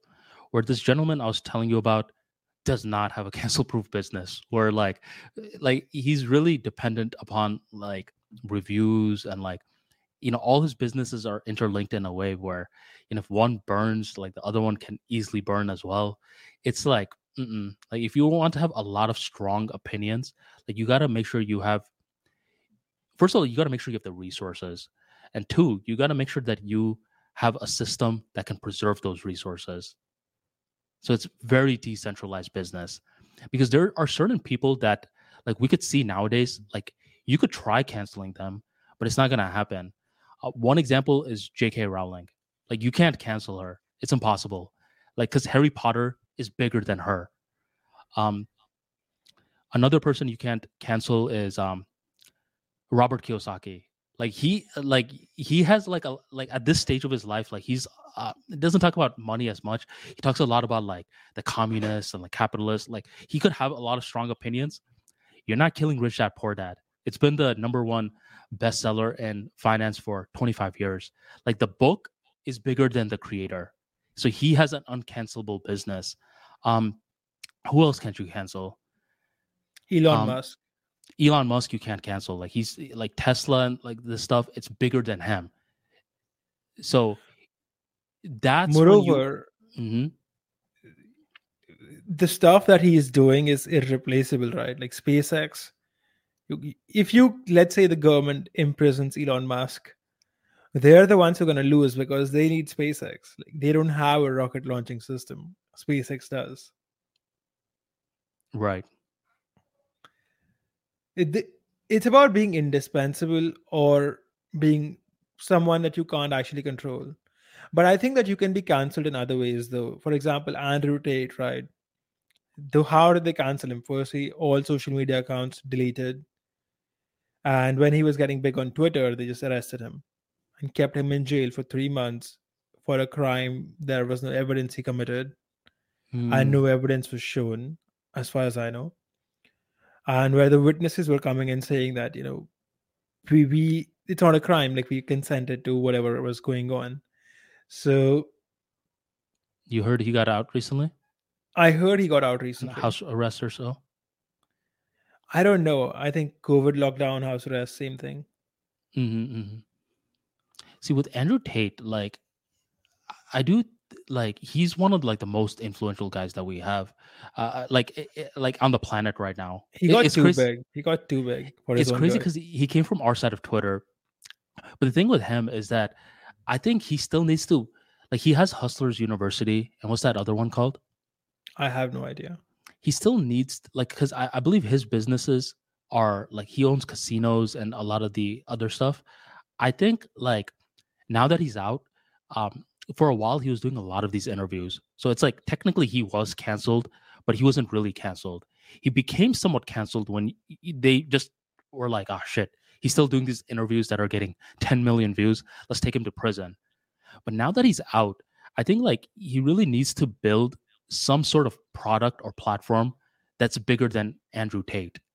And I don't know like much about Hustlers University. I don't know if that's like the thing that he has going for him. Sort of like J.K. Rowling has Harry Potter, Elon Musk has like all his ideas, Kiyosaki has that. But I do think he needs to build something bigger than him rather than him being just that guy. That's the biggest. Because it's too I easy think to just kill him, I his get ideas you. I and get such. you. Or even just kill him. I mean, I'm not saying he should be killed, obviously, but I think that if the government is willing to go so far as to arrest him, and he has to keep saying that I would never kill myself in prison, that was a serious risk then. Right, it was. It was a serious risk. They could have killed him in prison, but the fact that he kept saying, I would never kill myself in prison, is it might have saved his life. So I think that his first priority, if I was Andrew Tate, I would look into getting somewhere safe out of Romania, out of European Union, maybe to a safer country where he would not be arrested at random without evidence. So I mean, it's complex, right? Once you get into the radar of these elites who actually control the world, you're fucked. Like if they don't like you, you're fucked. Yeah. I mean, you never know what might happen. So it's just one of those things you want to avoid happening to you. Yeah, I mean, I don't think we've actually ever seen something like that in history. Like, Jeffrey w- Epstein. no, I'm talking about like the level of influence he had because we've never been as connected as we are now. So, like, what other person in like the past can you say like I don't know. I'm completely spitballing the numbers, but like at least 85% of the planet knew or heard of his name. Muhammad. Okay, yeah, that's crazy influence. Like without social media and such, but I mean, what we actually saw, because it's happening right now, so we're not really evaluating it like that, but we are technically like witnessing history. Because if you're thinking about it, like he technically was, and in some way is like the most famous man on the planet. So it's like different age groups like know the name, and it's like if you are trying to like keep a society controlled and like this guy has that much influence, like what do you do? And that's where we're nowadays seeing like, wait a minute, you can just take this guy out, put him in prison and such. He does come from a very um it's one of those things where like what was his first business, like the cam girls thing or something like that. I don't know enough about him. Yeah, I Like don't I know don't, much about him either, but it's like you know, like if someone's trying to pin you down for something, it's like they're trying to hope that you have some sort of business that makes, something yeah, on. they're Yeah. like, what's up with that? You know? Yeah, man. Even if they don't have anything, they just make up something, right? They don't Yeah, need to have something to kill you or to arrest you or something, as we right, just saw. right. I'm pretty sure that there's the big reason this guy is alive is the fact that he kept saying, I would never kill myself. I would never kill myself. And that's kind of why he's still alive. Oh yeah. And how canceled was he really? Like, if he's like straight up tweeting from from prison. I don't think he was the one tweeting. I think that he had some assistant tweeting for him. Maybe he was meeting somebody. I don't know. I don't know. Maybe we should try Um, getting him on this podcast. that would be dope. That would do some numbers. I'm pretty sure it was his ideas though, because when you're in prison, at least here, it's not that difficult to like sneak in phones and stuff. Man, the American prison system I've heard is crazy. So apparently they have gangs inside prison, and the gang depends on your ethnicity. So there's like a black people gang, We talked about Hispanic this. gang. Yeah, yeah. That's where we got it. Where you're getting that from is from one of our past episodes. Ah, yeah, you're the one who told me. Okay. Yeah, man. So it's crazy. Just like that's where like you're primal as hell. It's like you know, and it really depends on your crimes because like when you are coming into the prison, they'll get like your back sheet, like what you're in here for, and certain crimes like they'll let it off. Like they'll be like, oh, he robbed a bank, whatever. But one thing that they're unified on, Harsh, is if you try to do anything to little kids, like they'll beat you up. There are these videos where you'll see um, like a guy getting interviewed by a cop, and the guy is like Yeah, I killed my bedmate because he raped a 8-year-old. What else am I supposed to do? And he's just explaining it. So that's one thing that, like, in prison, like, it doesn't even matter what your ethnicity is. They look down on that, and they could even kill you. Yeah, that makes sense. But I think that a lot of people will disagree with me. I remember posting this on Twitter, but the punishment that your system had given to this rapist was a long time in prison, not death. And I think it's weird that people support his murder in prison because the laws that you have set for your society have decided that this person should go to jail, not be put to death. So if you believe that this person should be put to death for raping kids, then you should change the law, not celebrate a murder. Yeah, yeah. I don't think like the lawmakers and stuff think that they should be put to death. It's prisoners taking matter into their own hands sort of situation. Yeah, but And what I'm talking about is on social media, people celebrate those prisoners. all like of them being killed. Yeah, them being killed, and I'm like, that doesn't make sense. Mm. Because what are you promoting? You're promoting mob justice. You're promoting vigilante justice, and that's fine in the beginning, right? Like it sounds sane, but that type of thinking gets out of hand because there are people with different values than you who will also like vigilante justice. For example, there are people who might say, if someone looks at me the wrong way, they deserve death, and the law doesn't punish them for it, so I am doing it. Yeah, you're There are making a people case who, for like where do you draw the line? yeah, where do you draw the line? And the thing is that with this vigilante justice, you're letting everybody draw the line where they want the line to be drawn. So when you promote this, you have to realize that you might believe that this is where the line is. There are people who believe the line is much behind than you think. There are people who might believe that the line is that if someone punches you, you should kill them as it's a sign of disrespect. He punched me, so I killed him. And vigilante justice. But Oh at the end yeah, of the day, you end up at a non-functional society. and it's not just a US thing. It's like it's something that I've noticed is primal. Like there's like this documentary. It's called, it's not a documentary, it's like a docu-series. I think it's called Prison or something like that. And it's basically they're going and studying like some of the toughest prisons in the world. And this is some sort of code that's within the toughest prisons in the world, which I find very crazy. It's like, how are these like prisons that are not even talking to each other coming towards the same code? You see? What do you mean, code? Like, or like they, like from all the different crimes out there, like the way that they look at people that did an adult that took advantage of a child, like the first to go is them. You know, like if you rob a bank and Ah, stuff, yeah, it's like if you rob a bank, if you like killed a man, right? They don't even view it like that. But it's like if you like raped a little kid, then it's like wait. US, Brazil, Chile, it doesn't matter. Like the toughest prisons there, often they take matters into their own hands for that particular crime. yeah, it's And a I'm like, heinous crime on something pure and innocent, right?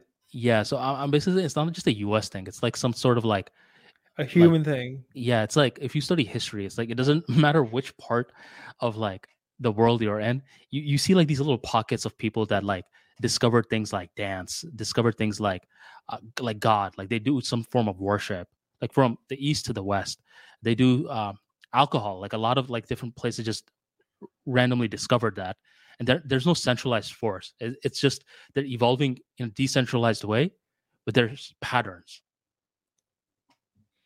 Hmm.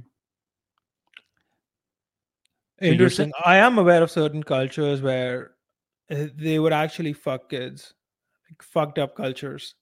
oh shit, Yeah, there are actual cultures that do that. I think in Europe, the ancient ones, some places have this. man, you never know. I think I asked you that, but did you ever know anyone that went to like prison? No, man. Thankfully, I've not met anybody who's into this fucked up shit. Man, sometimes it's not like, sometimes it's very sad, like the way someone will go to prison, um, where like pharmacists, for example, like they could make they have like one of the easiest jobs to make extra dirty money because they have access to so much pills. So like there was this one kid from our school, like his dad used to give people like extra pills of like Adderall or something like that.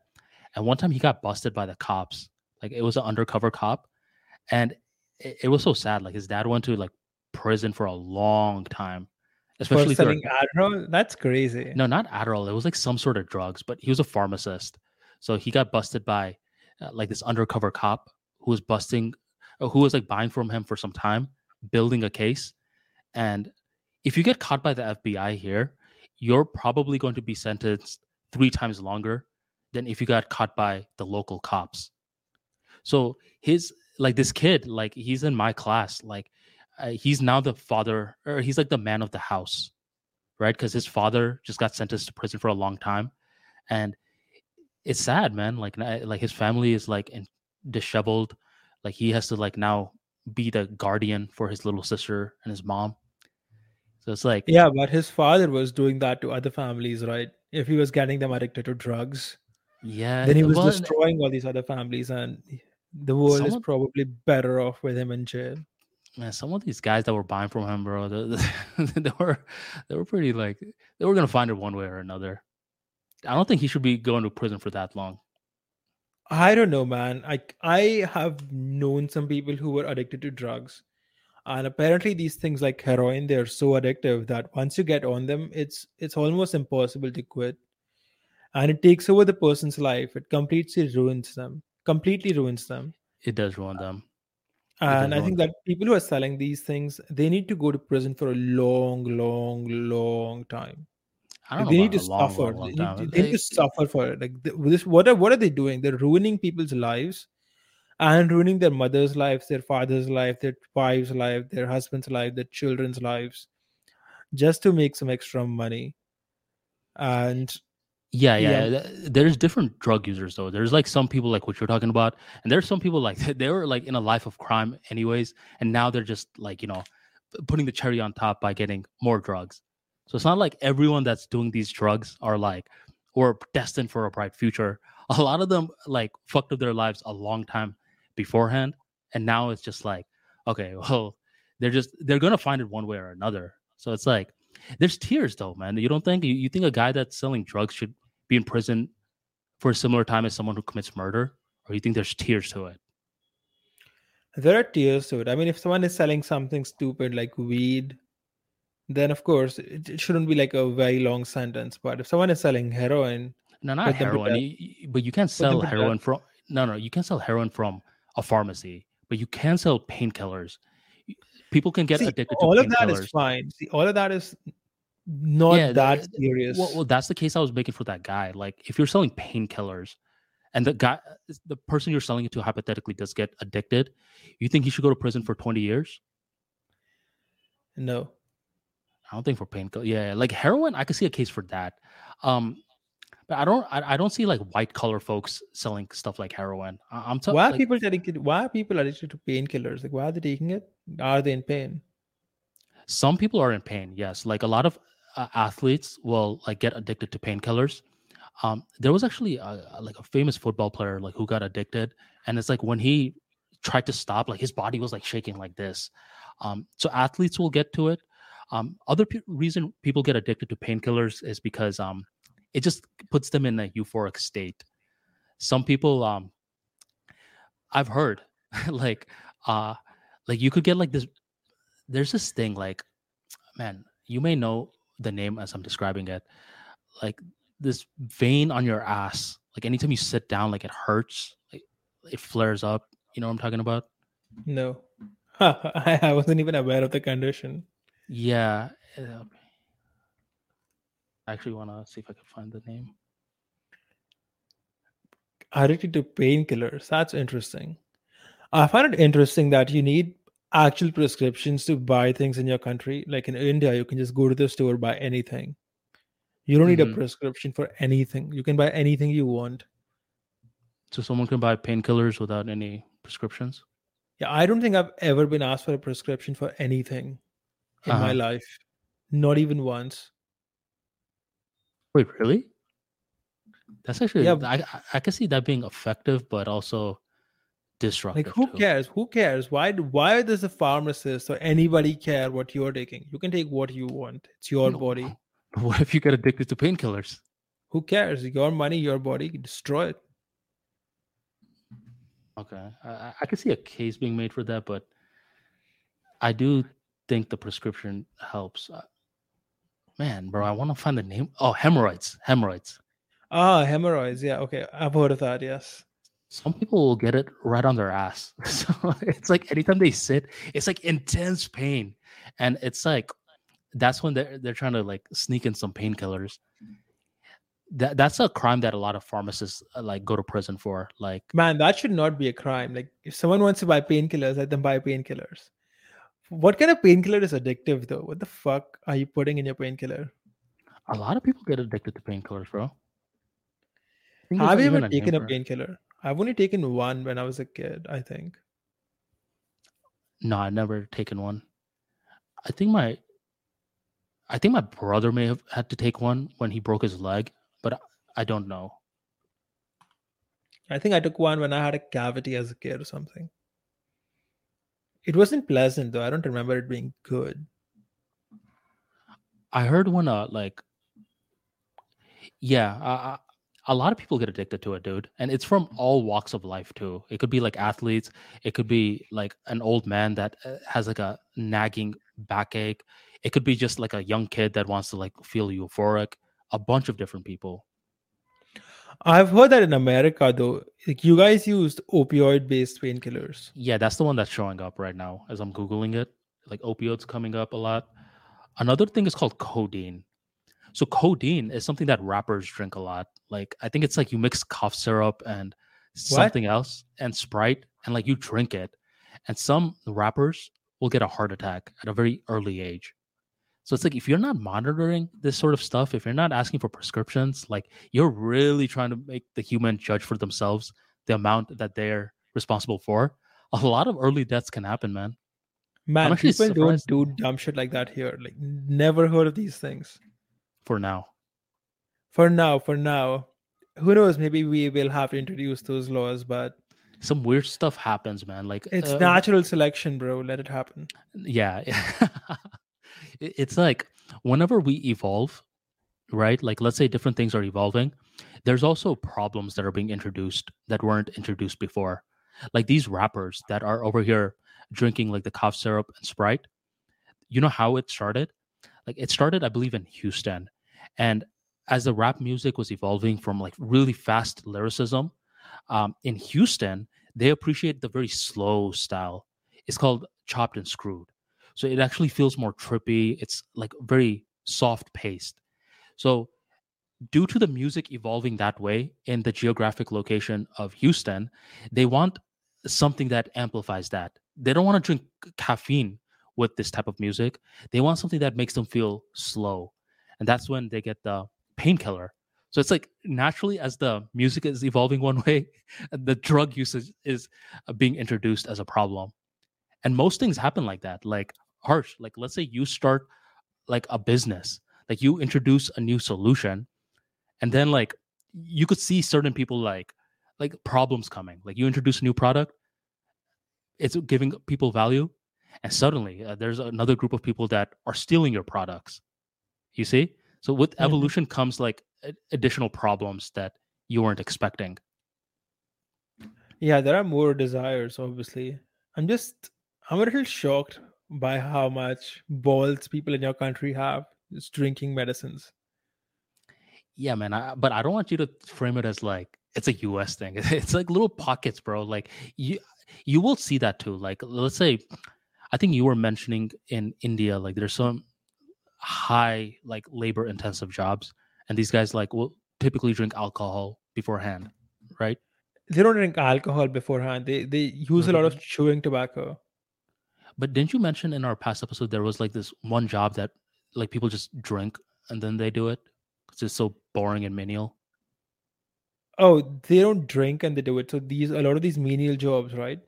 Hmm. They will have a lot of chewing tobacco while doing it. Like, a lot of people in India are addicted to chewing tobacco, And the reason is that they do these menial jobs which are so boring that they need that thing to do it. And now they're addicted. So if you take driving, right, a lot of drivers need chewing tobacco simply because if you drive all day, it's a mindless activity, and then you need some stimulation. Drinking, people drink when they have to do some kind of dirty work, like clean the gutter. Yeah, that guy's gonna be drunk as fuck, Hmm. Now and he's imagine, gonna be drunk on like cheap alcohol, like not good for his health, making him cough up blood every once in a while. ew, dang man, that's Yeah, disgusting. because alcohol is expensive, right? Quality alcohol is expensive, and this guy is trying to like get drunk in like 15 cents or something. So there's something called tarra apparently, which is like called like it's like a desi daru, like an Indian version of daru. It's made locally and it's extremely concentrated. I don't know, but I've heard like maybe half of it is alcohol or something. Okay, okay. Now imagine like this guy is like approached by another guy who's like, like how alcohol only gets you like drunk for 2 hours, and this guy's like, yeah. It's like, what would you do if I have something that can make you feel drunk for 4 hours? Now this guy's being opened up to a brand new possibility. It's like, yeah, you just mix your cough syrup and Sprite like this, and then boom. And now this guy is like probably telling his other buddies about that. So it's not like a India problem. It's more so like this particular position getting introduced to something problem. Yeah, I can see it. I can see it. Like, and there are like, for example, I have friends in the movie industry, right? Mm, And a lot of them, like sometimes like a 19-year-old girl, and she's smoking a lot, like 2 packs a day. And I'm hmm. talking to her. I'm like, why are you smoking that much? And Cigarettes? she, cigarettes, yes. And she's like, this is the only way I can have career progression because if I don't smoke, then I can't network. Apparently, the only way you can network with people there is by smoking because people Yeah. take smoke breaks and then you can go and talk to the director. Otherwise, you will never talk to the Interesting. director. Interesting. I didn't know about that. But yeah, smoking is a social activity as well. Yeah, I was a bit surprised. I was like, oh, interesting. Because if I want to talk to someone, I just go and talk to them. I don't need someone to be on a smoke break. I'll be like, hey, do this. You could do that, but like here's the thing: A are they gonna? 19-year-old intern, yeah, they can't do that, I Yeah, guess. yeah. But there's like studies that show that like the one of the best times to have a deep conversation with someone is late at night because both of your guards are down. So I'm assuming that like it's a similar dynamic when people are smoking a cigarette because you're turning a very formal atmosphere of like the movie scene and like work to an informal atmosphere where it's here similar stuff too where like if you really want that promotion sometimes you gotta like go out with the boss and the team and just have a drink. And in that informal setting, conversations are coming up, and someone will be like, "Hey, how come you haven't gotten a promotion?" And that idea has been planted. So it's planted in the like the bar informal scene versus the office formal scene. So the environment is playing a role. It makes a difference. It makes a big difference. Yeah. Where if you're in New York, like there's certain sales jobs where like it's normal to, you know, you know what that means? I don't know, Take cocaine, take a line and then like boom you're like super alert. So Wall Street, Wall Street. it, I told you like with Walt Disney, like his animators, bunch of cigarettes. Like you just had to drink cigarettes because to draw something like a scene over and over, it's so freaking tedious where like you need to be on something. I don't know. Have you how often do you do these drugs or how often do you drink? I don't drink. Oh, nice. I don't drink either. Like Something with the about wrong people to talk about drugs. yeah, something with alcohol like it makes it's like a nasty smell. I don't Bro, know I'm not about the gonna smell. I just don't like the taste. I've tried it. Tastes like bro, crap. Plus, like it's not healthy, so fuck it. I just seen like alcoholics and stuff before. That just like I saw like one of their tooth fall out, and like some guys like get DUIs. Like it's just I don't judge people that do drink. Like if you're gonna drink, like because when someone that doesn't drink sees someone that drinks, they're like, oh my goodness, like what a low life. But everyone has something like where, you know, they like a lot of people that do drink do it responsibly. So I have nothing against that. And the closest thing with me, like feeling like that buzz, is like through the intermittent fasting. Like after a certain period, it's just like whoosh, it feels like you're floating, like in a good way. Like you have energy. You just got to go through the initial pang of hunger, then boom. Whoosh. Do you have anything that's just kind of like makes you feel like you're flying a little bit? Deadlifts. Mm, It just okay. takes away the blood in your brain for a while, right? Like, Right. let me just sit for a while. So it's a good workout does that, especially if you're working out your legs. Yeah, the gym definitely does that. Otherwise, the things I do that I really like closing. So if I'm making sales, I love the feeling. Mm. So I really enjoy the feeling of closing. I really, really do. You kind of like get a new client or make a sale. You weren't expecting it, or it was Like, super give easy a to real do. answer, bro. Give me like talking about business and deadlifts. What fucked up shit do you do? That's what I'm trying to ask you. What fucked up shit do I do? Everyone loves sales. Man, you're talking to a guy who sleeps on the floor, so it's like a You, hard s- question to answer for me. why do you sleep on the floor? I found some time ago that I was not being so productive, and I think it was because ever since I moved into the new apartment, right, it has so much technology and so much stuff that it's too comfortable. Like I press a button, hot water comes out, and things like that. So I've kind of been depriving myself from a lot of the luxuries by like sleeping on the floor, bathing only in cold water, and things like that. Aha, you're one of those cold shower guys now. Not exactly cold shower because in India the temperature is warm enough that even without the heater, the water is warm. But my point is that you're asking the wrong person. I don't really do that much fucked up stuff, to be honest. I can't Like, think of anything. okay, we'll come back to that. But the floor thing, Give me like, you examples. Give me examples. Maybe like something I do fucked up that I don't think is fucked up. do you? And by fucked up, I don't mean like you're a bad person, but it's just something that like a segment of people may judge you for. Like, okay, so you don't drink, or do you drink? I don't drink. I don't drink.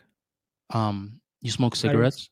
I don't smoke cigarettes. Never smoked one in my life. Are you like a sex addict? No. Are you are you a gamer? No. Are Man, you're you making me sound boring as fuck. no, it's not a boring thing. It's I like know, I know. I'm just making a joke. it could be something that like you do that I won't even think about asking you, and you'll be like, "Wait, you don't do that?" I'm like, "You do that?"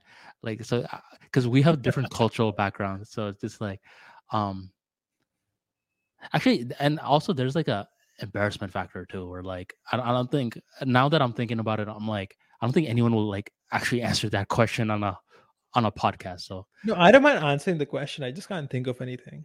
yeah, Like I will almost do you eat exclusively pan? date Do you tall eat girls. pan? No, no, man. That makes your teeth red. I'm not gonna do that. Have you ever tried it? No. You never I've tried had the pan? pan, which is like the one you have after dinner. It's supposed to be like a mouth freshener. But I've never had thing they sell on the road, which has tuna and everything. Are you like really into like spicy food that can make your mouth hurt? Oh, I love spicy food. Like it, I'm talking about like it could like it has the borderline make your mouth hurt, not just like regular Man, spicy. I am Indian. I'm telling you, I remember like sometimes I go out with like white people or foreigners, and they can't handle spice at all. So like something that I would not consider spicy, they'll be like, "It's too spicy, too spicy." And I'm like, the spiciest thing I haven't even ordered it yet. The paneer tikka is on the way. But is it spicy for you though, or is it just spicy for them? So there are things that I can eat that I really like that they can't even have a bite of. Hmm. So, for example, one of my favorite things is mirchi ki chutney, which is like literally a chutney made out of crushed pepper. Right. Okay. And it's really spicy, right? It's just pepper crushed mixed with water, blended with water. And I don't see any foreigner eating that, except maybe Mexicans. How are you meeting foreigners, No or is it? comments. It's no comment. Okay. Okay, so that's something because for a lot of people, like they'll be like, "Wait, what? Like you do what? Why would you want your mouth to be in pain when you eat?" It's not in pain. It's a good feeling. No, but okay, so that's not what I'm talking about. Then I'm talking about like there's a group of people that like want that like actual like I little bit know. of pain. The burning sensation. Yeah, that's a good feeling. I like it. Okay, okay, so that may be your thing. Do you overspend ever? Like, are you like a shopaholic kind of guy? I don't know. I've heard like the people the friends I have, they will tell me like you just spend money like without thinking, and I'm like I did not spend that much money. So my paradigm is a bit different in the sense that I remember I was out with this friend of mine, and I bought a shirt. The shirt cost like 4,000 rupees, like $50, and I didn't think too much about it. And like, shirt, who cares? Mhm. She's like, you bought a shirt which costs 4,000 rupees. That's fucking insane. Right, And so I think other it's people might relative. classify me as an overspender. I don't think I am an overspender. I don't spend that much money, in my opinion, but or at least by Western standards. But to an Indian, I'd be like, I'm out of control. Okay, but you're not spending it like that much. It's just like when you actually need it. No, in the sense that I mean, for example, I kind of dropped my phone once and kind of cracked all the way, and I was like, I just laughed it off. I just got a new phone the next day, and I was walking with this person, like this guy, and he's like, "Why are you laughing? Your phone just like just thrashed your phone." I'm like, "It's a phone." Mm. I didn't think too much about it. I just got a new phone. See, for you, I don't think it's a problem. I just think you have a lot of money and like you don't sweat it. So I wouldn't say that's like quite what I'm talking about. So it's a good thing. Like I don't think you have a problem with spending. I actually have a list pulled up. So, Yeah, okay. let's go on it. Let's find something I can improve on. Do you I don't know if I asked you, do you have like a sweet tooth? Yeah, I'm into sweet food. Yes. Like do you eat it like a lot? Like sometimes like if you get some Oreos, like do you have to like most likely finish it all? So the thing is, if there's a reason why I don't eat sweet food. And it's simply because if I start eating it, I start craving it more and more. So if I can't have two biscuits, if there's a pack of biscuits, then I'll either finish it or I won't have it at all. So I never Okay. have it. So if you give me like a chocolate, I won't eat like one square of it. I'll eat the entire thing. So typically I will not take the first square. Okay. That's sort of weird, but I don't think that's weird. You know what I'm saying? Do See, you I'll give you an example, okay? okay, Every okay. day I typically have a protein bar, but I only order one bar per day. In the sense I don't like buy 10 bars and keep it in the fridge. Every day I order a bar and a new bar is delivered to me. I've tried keeping more bars, but then when I'm feeling hungry, I just look at the protein bar and I'm like, okay, so this is healthy. I can eat this. And then I'll eat like four protein bars a day.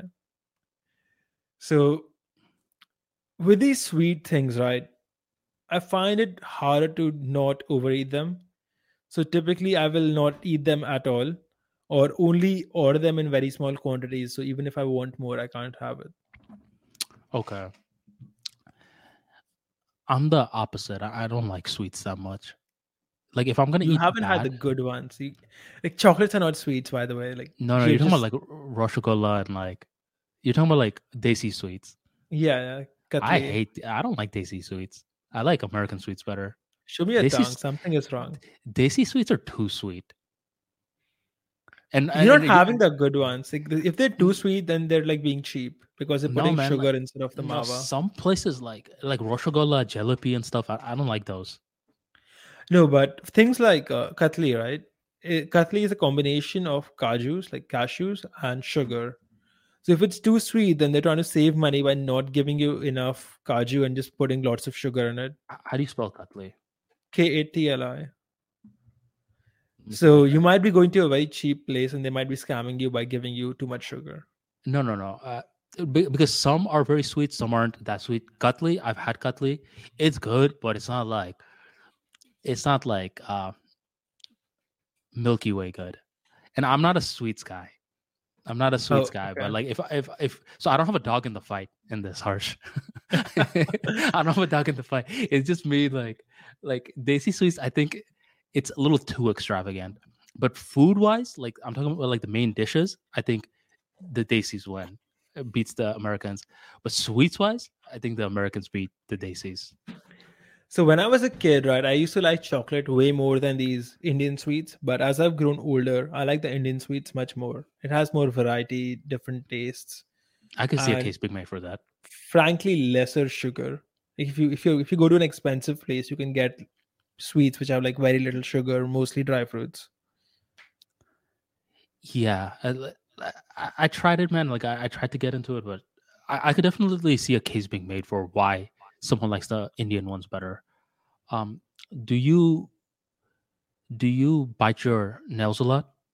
Oh yeah, this is a bad habit. I don't do it Uh, anymore, but I used to do it hmm as a kid. And now my nails have like gotten far back in the sense that I have a couple of rounded fingers now. So it's a something I did to myself as a kid. I Right. don't do it anymore as an adult, obviously, but as a kid, yeah, I used to bite my nails a lot, a lot. Mm, okay. You gossip a lot? No, Are you on Reddit a lot? I feel like you're a Reddit guy. man, I compare redditors to rapists and journalists. The what? I compare redditors. I consider redditors to be the equivalent, like, and in the same category as journalists and rapists. Like I have one category for three people, and journalists, rapists, and redditors are in the same category. Why do you have such a low view of Redditors for? Just having known some redditors, Like, they never are get. they weird? They're the type of people who never step out of the house. They just spend their time on the internet, play video games. Redditors are the scum of the earth. Really, man. I mean, don't quote me, but I feel like that's a very polarized comment you just made. Because It's a tongue-in-cheek joke, obviously. okay, no, because I like the redditors I know like are really into Reddit, and they'll be like, "Trust me, bro. Like it's the subreddit that you're on. You gotta let me introduce you to the right Reddits." Like they're like really into it. I'm just triggering all the redditors Okay, today. okay, no, because I mean, I could definitely being see something like that happening. Um, They haven't gone out of the house in years. When the sun hits them, they're like, "Oh, this exists." See, Reddit and Quora, like those two, like I don't use it that much, but I know like people who use it are like hardcore into it. They're like, bro, you gotta get on Quora. I don't know if I'm even pronouncing it correctly, or you gotta Quora. do Reddit. Every now and then, though, bro, I'll be looking for an answer to something, and I'll see like a Redditor or like a Reddit thread on it, and it's pretty useful. So I think it depends. I heard Reddit is like a universe, and each one, like each subreddit, is like a different planet. Man, you're right about that. So the main thing I found Reddit useful for is putting it at the end of a Google search query. Mm. So, for example, my skin is flaking off. What do I do, Reddit? Oh, yeah. That's how I found out how to cook beef stew. Now Oh, that is I it? think about it. Yeah. Because anytime I Yeah. was trying to cook beef stew for like a couple of years back, it just came out too dry. And I was just like, why is this happening? And I searched for it. And someone was like, you need to leave the beef stew in it until the water disappears and add in some vinegar for the acidity of it. I tried it and it worked. Yeah, it's an interesting site, but I typically just use it as like a search query, like Reddit something. Okay. That makes sense. You don't surf it. Yeah, I don't surf it. I don't have the time. Are you like an attention hog? What do you mean? Like when you go like let's say like you guys are all hanging with your friends, like you always need the spotlight to be on you. Sometimes. Okay. Like is this something that like you need, or is it something like the times you do go out in a social event, you don't mind? I don't mind it. Do you have an I anger mean, issue? not that much, no. It used to Okay. be much worse though. Okay. Well, the list Like, goes up to 170, so I'm not gonna ask let's you do everything. it. Let's do it. I just ask you, Like do as a, you? Mhm, if mhm. you had asked me 5 years ago, do you have an anger issue? I would have said yes, but not anymore. Okay. When did it stop? No, I was just too intense with people. I would have like more expectations and they were capable of, in the sense that, when you do something, you do it correctly, right? But when other people do it, you're delegating something. That person may lack the creativity or the skills to do it, and you're just getting annoyed at them. Like, come on, man, do it, do it, do it. Right, like Something you learn the hard way, that everybody is not you, you're and you may nitpicking them. lack skills they have. Yeah, not nitpicking them, but You're well, doing for tough love. example, You're doing tough love on people who don't want tough love done on them. exactly. Yeah, they don't want tough love, and you're like giving them tough love, and you're getting annoyed by it. Do you curse a lot? I mean, from I our curse y- a what lot. you It do? depends. It depends on who I'm talking with, but I curse every once in a while. Yeah, it's fun. Like I like cursing. I don't hear you curse that much in these podcasts. I don't curse in English. I'm too civilized. Okay, so that's why you don't curse that much in these episodes. You have before, but not like something where I'm like, oh my, like what have I gotten I, myself into? I typically just use the F word a lot, Okay, okay. but it's Um, something I would like to drop. oh, Have you heard that the word is the shadow of an action? yeah, I have. That's something that, yeah, I could definitely see a case being made for that because I do drop like curse words sometimes. I did have like this public speaking like mentor before who's like, if you really mean it, like you really believe in your message and a curse word falls out, then it falls out. Like there's no harm in that. Um, and that made like a dent on me because like sometimes like the message is so important where like you hit it with a curse word and it like really pierces into the other person's subconscious mind. But then I could also see like the case where it's like it's not it's not appropriate at times where yeah, I could see myself like getting melting it away in the future. I don't think the time is now yet, but I could see it in the future.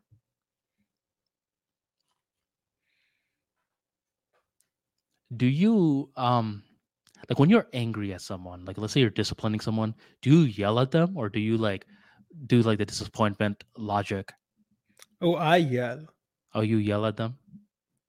Oh, I can say one thing. I'm very impatient. That's something I need to work on.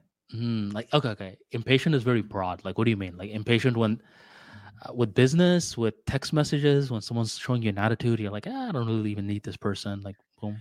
Impatient in the sense that if I record a podcast, I would publish it in like the next 20 minutes. I won't like spend too much time editing it. I'll be like, done, finished, published. I Let's jump upload the this, gun man. that way. Yeah, this one has more work, right? We have to give it to our employee to edit it and Yeah. everything. Yeah. But like if I'm making something, I just like hit publish. I wrote an article, I hit publish, and then someone will send me like 5 typos in the article. I'm Mm. not a perfectionist, but I'm also impatient. That's one thing. And even while teaching, right, if someone's slow, it annoys me. I have to control myself from raising my voice. For example, if I'm teaching you how to use WordPress and you're just not getting it, come on, man, it's simple as hell. Just do it. Right. Are you impatient with, like you mentioned, with business, with teaching? What about just social life? In social life, I'm not impatient. I don't care enough. Gotcha. Like, let's say someone is making you wait. That annoys you? Oh, that annoys me a lot. Okay. I don't like having my time wasted. It just pisses me off. Right. Do you see some of them? Like, I've talked to you so much. Like, I know, like, you don't do these. Like, do you brag? Only to teach, but not for pleasure. Only to teach. What do you mean only to teach? For example, I have a young cousin brother visiting, and I was bragging to him how many steps I walked today. And I I was gotcha. making fun of him for walking less than me. Like, look, you're lazy as hell. You're inferior. You can't even walk that much. Right. And now he's walking more to like compete with me. Things like that. Okay. Okay. That's not too bad. Are you like addicted to the computer? Because you mentioned you have to look at the screen a lot. Oh Like, man, do you find it? man, Yeah. Yeah. I am definitely addicted to Twitter at this point. in the sense that sometimes I will catch myself being like, okay, I'm since I do Twitter for Life Math Money, right? I have to be on it a lot. And sometimes I'll be like, I turn it off on my computer because it's a waste of time. And then I will go and turn my PC off, and I will take my phone and I'll turn Twitter on. And I'm like, wait a minute, Really? I just turned it off here. Why am I turning it on here? And it's unconscious in the sense that you have to like hold yourself from doing it.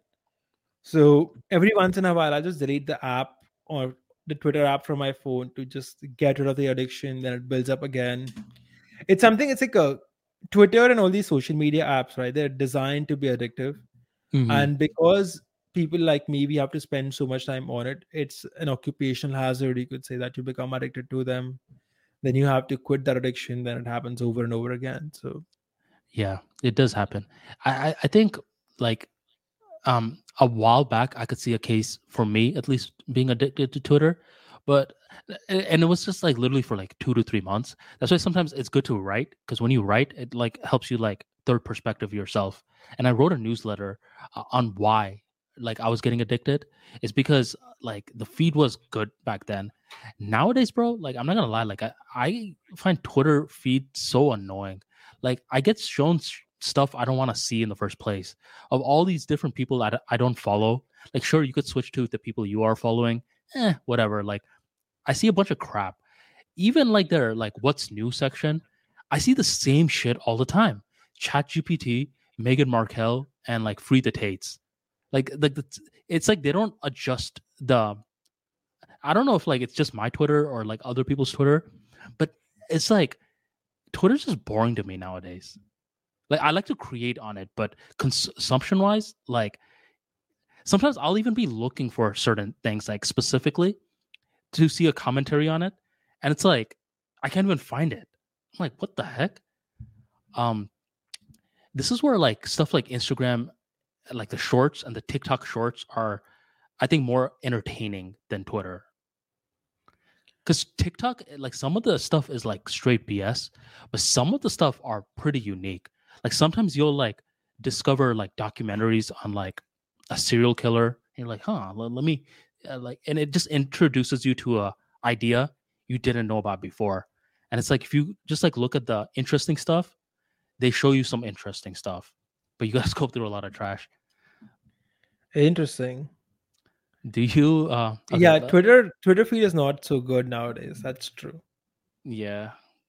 Maybe one of those flaws could be that I enjoy praise, because right now I'm enjoying this a lot, this conversation.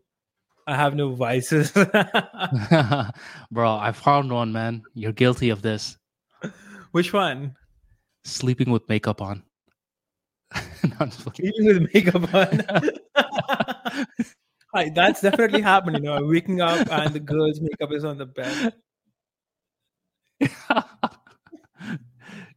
Oh man.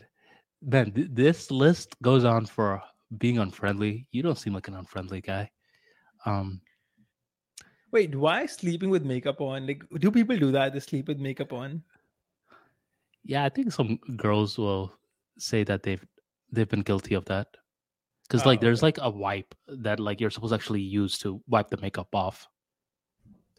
See, Some typically people I don't do date that. girls who don't use makeup. I like girls who look good without makeup. Yeah. But hmm, okay. And when you say that, do they take that as an insult or no? No, No, I they mean, I take it as a typically, no, you mean it as a compliment, but some people like let's say the girl is wearing the makeup and you say I like girls when they're not wearing makeup, or you tell this girl like, "Hey, you look better without the makeup." They get offended at times because it takes a while to put up the makeup and a lot of them view it as art. So from our perspective, we're trying to say like, hey, you you don't have need natural this. Yeah, beauty, you're pretty. but they're saying like, well, what are you saying? Are you saying I wear too much makeup? Yeah, that's not happened to me, but I can see that happen. Yes. Yeah. Are you? Let me see. Do you have a lot of tabs open? Yeah, typically I have a lot of tabs open. Yeah, man. So I think this conversation, like, it's sort of derailed from what we were initially talking about. I don't mean like bad habits like this, where like everyone has that, but it's like one of those haymaker habits where it's like, I mean, it doesn't really seem like you have many that like we established, but it, it could like the more that we look, we could probably find something like that. So Probably. Maybe I'm doing something without realizing it. yeah, That or might be you, like, um, man, so on when we were initially talking about the TikTok thing, there was this funny thing that popped up, which I didn't even know was a thing. Have you ever heard of no tip trip? I have not heard of that. Tell me. Have you heard of DoorDash? You were the one who told me about DoorDash. Yeah, so it's kind of like this. It's like Uber Eats. You have Uber Eats, right? We used to. Yeah. So the DoorDash pretty much just delivers your food.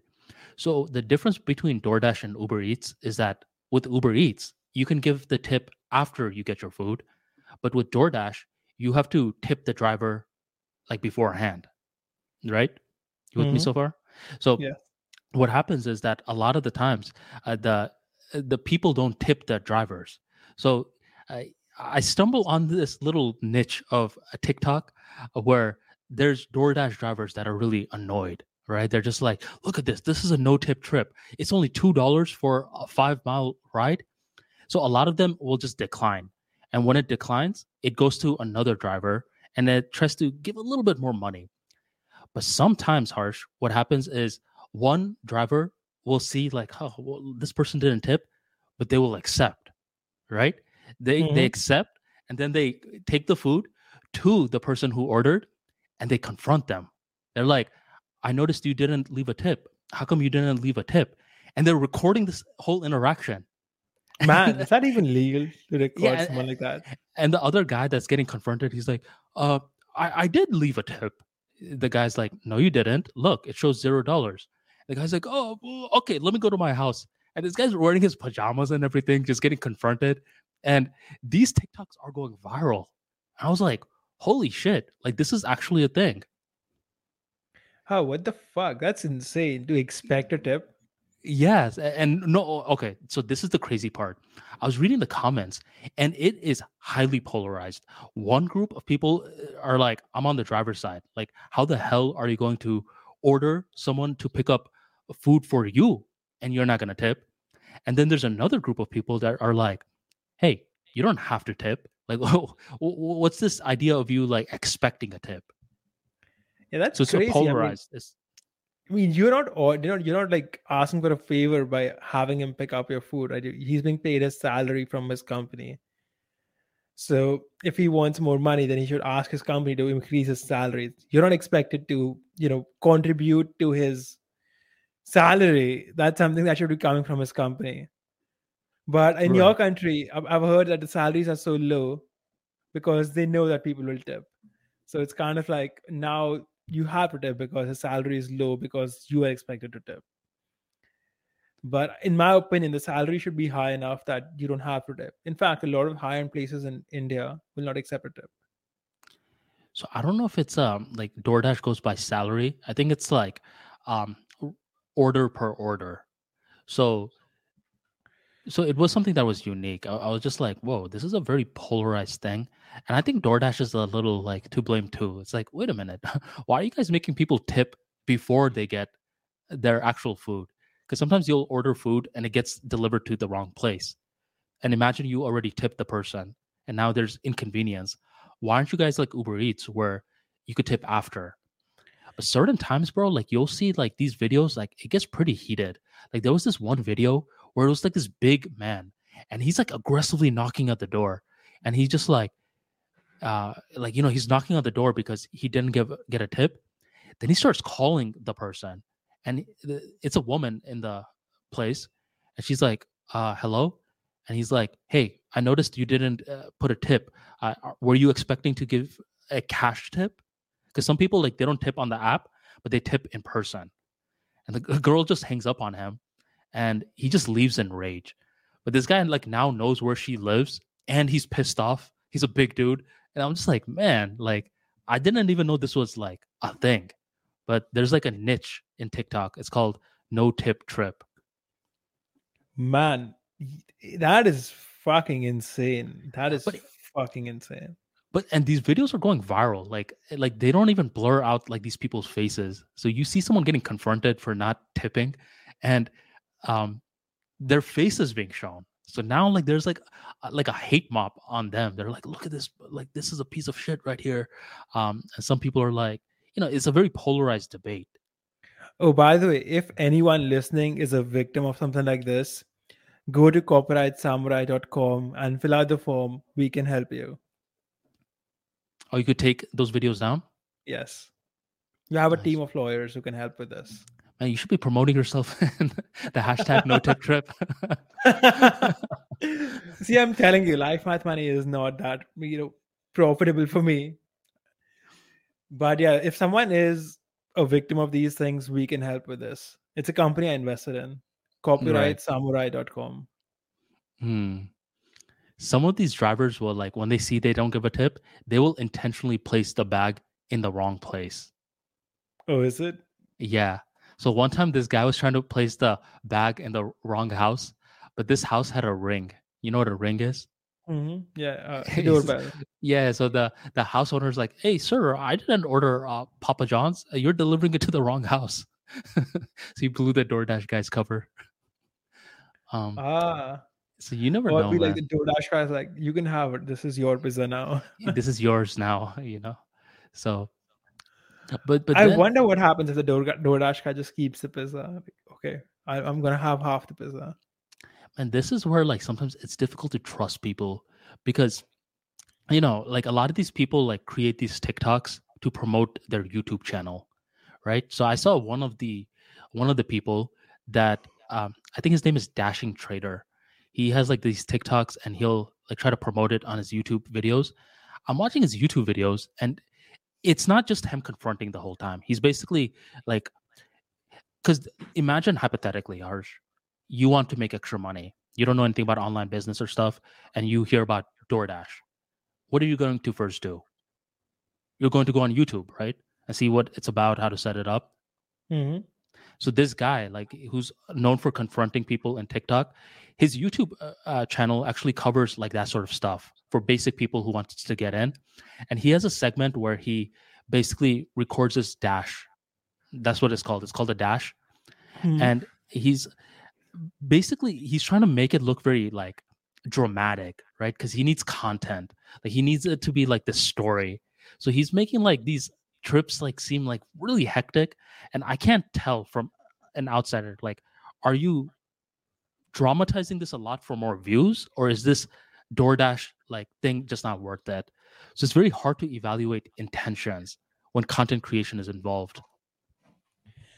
Man, these content creators are, especially these YouTube, TikTok people, they're out of place a lot. Like, I've seen videos where someone's just working out Mm-hmm. and some chick is filming and she's like, he looked at me. Hey, Right. how can you look at me? How can you look at me? That guy just glanced at you while he was training. Right. His eyeballs can go anywhere, even at you. And you're blasting him on the internet for no goddamn reason. Yeah, man, it shows some But people's dark sides. they need the content, right? So they do anything. It's a bit like prostitution. Yeah, that's actually a good way to put it.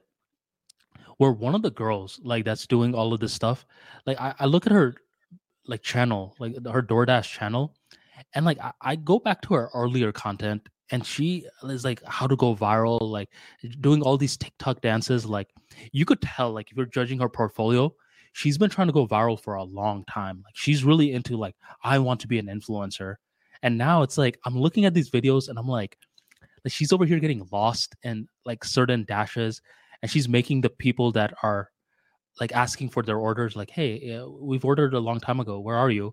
She's making these people sound very violent, like, oh, ma'am, I'm on my way. I'm like, wait a minute, man. Like the lady is just being considerate and is checking up on her order, and you're being extra dramatic. So I'm over here thinking you just want to turn this into a story, right? You want to like imagine hypothetically DoorDash does a great job and you're just going from beginning to end, just delivering your orders, no drama. You think that's going to get a lot of views? Yeah, man. They need the content. They They need need the to. content, man. So I'm surprised people watch it without disliking it. maybe they do dislike it. We just can't see it. Yeah, but then it wouldn't be promoted so much. Okay, yeah, that makes sense. They're getting them from TikTok. Okay, I get it. Yeah, yeah. So that's the game, like TikTok to YouTube. Interesting. Yeah. Huh. I need to like promote the TikTok more. I have a TikTok account. I have a guy who runs it from South Africa. Mm. It's at the rate True Life Math Money. TikTok is banned in India, so I doubt many of our listeners will be able to go and follow it. But if you are from a country where it's still legal, at the rate True Life Math Money it is. And on that note, Arman, it's almost 1 a.m. I need to get something to eat and get some sleep. Okay, my friend. Can we answer the three questions real quick? Yeah, of course. Okay, so Punet, he has two follow-up questions. I, okay, let me just post it here just so you could read along as I read it out loud. Hmm. Okay, follow-up question. I think the advice of starting with a niche and then expanding is good because even though I'm good at SEO and web design, I want to network outside of this niche as well and show other sides of my knowledge and personality. I think tweeting about web design for some days and my interests on other days in between would be a good way to start it. What do you think? Sure, but I don't know what the context is. Is he trying to build a Twitter account or what is he trying to do? If he's trying to build a Twitter account, then it depends on the type of Twitter account you're trying to build. Mhm. Like with LMM, right? With my account, I just talk about anything. I don't have a niche. Like the niche Oh, is self improvement for men. wait, Harsh, he actually says what he's planning to do in his next question. So you just want me to read that real quick before you answer the first one? Yeah. So question two, I was planning to build this Twitter account and leverage it to build an audience as well as connections at the same time. So that's what he's trying to do. Okay. In that case, he could do either. He won't go wrong. It's fine. Like you can do both. You can either have two different accounts or have one account and talk about everything in the same account. Okay. Now, what he wants to ask is, how would you recommend reaching out? Like anything in particular you'd message them to increase the chances of getting a reply? Yeah, message them something that they can use in the sense. Don't be like, "Hi, can I get this?" Be like, "Hi, I'm giving you this." For example, I spotted a typo in your article, Arman. So that now you can go and fix the typo. So you've gotten something from my message. So Right. always give something. Don't ask for something. Okay. And that's a good way to put it. And I would also like to add on to that. Any account right now with 10,000 followers are getting spammed in the DMs with like a bunch of like, hey, sir, would you like a ghostwriter? I will write 3 tweets for you and stuff. So, Man, I mhm, you're right. But if anyone listening to this, I do not want anyone writing 3 emails for me. I don't know who's teaching that to people, but 100 of you have at least reached out to me that I'm going to write 3 emails for you. And at this point, I ask people to write the emails and I ignore them. right, So please do not ask me that if please don't tell me you've written 3 emails for me. I don't want to read them. Don't send me that crap. Not interested. bro. So, what I'm trying to tell Punit is try not to frame yourself in that position because a lot of people over 10,000 followers are building a blindness for that. So, I really like what Life Math Money said, where he was like, if you see that this guy writes blogs or something and you notice some like typos or stuff like that, let him know. Man, there's a good account that does stuff like that. Um, I think he actually works with you as well. Or he proofread some of your works. Yeah, I pay people who spot typos. I give them like $2 per typo. Yeah, but it's like he's a cool guy and he's done the same for me. So Oh, it's he like does. Okay. well he's like let it be known. He's like, hey, you had a typo here, here, here. So if you could frame yourself like that rather than being like, hey, I'll write like certain tweets for you, then you increase the likelihood of being seen. 100%. Next one is Always give, don't ask. What does it mean by displaying competence and value? Can you please explain it with an example of what's a good way to do it? Displaying competence and value is, for example, let's say that I go to a restaurant, right? There are two things that can happen. Either the restaurant might have lazy staff. I have to keep asking, hey, hey, hey, can someone take my order? Give me the menu, bring me some water, and things like that. Or the moment I go in, a waiter comes, he gives me water, he gives me the menu, and he like recommends me like these dishes are good here and makes like some small conversation. So competence is essentially your ability to perform whatever task you're supposed to perform well, and value is what the client is getting. For example, if you are a doctor, competence is really you know that the you know how to fix the disease the client has, and the value is that the client's disease is fixed. So of course getting a disease fixed is a very high value thing, and competence is your ability to do it. So there can be things where you have a lot of competence in that don't have that much value. For example, if you are some kind of dancer or something, and you're dancing next for someone like children, like you dance to children, so you might be really competent, you might entertain the kids a lot, but the value of entertaining kids is not very high, not gonna make that much money doing it. People don't care about it, and it's not like a big contribution to society or anything. And there are things that can be very high value that you might lack competence in. For example, there are a lot of doctors who don't really know much about nutrition, and they will tell their clients like, if you have diabetes, you need to stop eating fat and protein, eat carbs, and essentially making the disease worse. So this is something that this is like a low value thing. You haven't provided the client much, but and you're not competent. So wait, I think I messed up.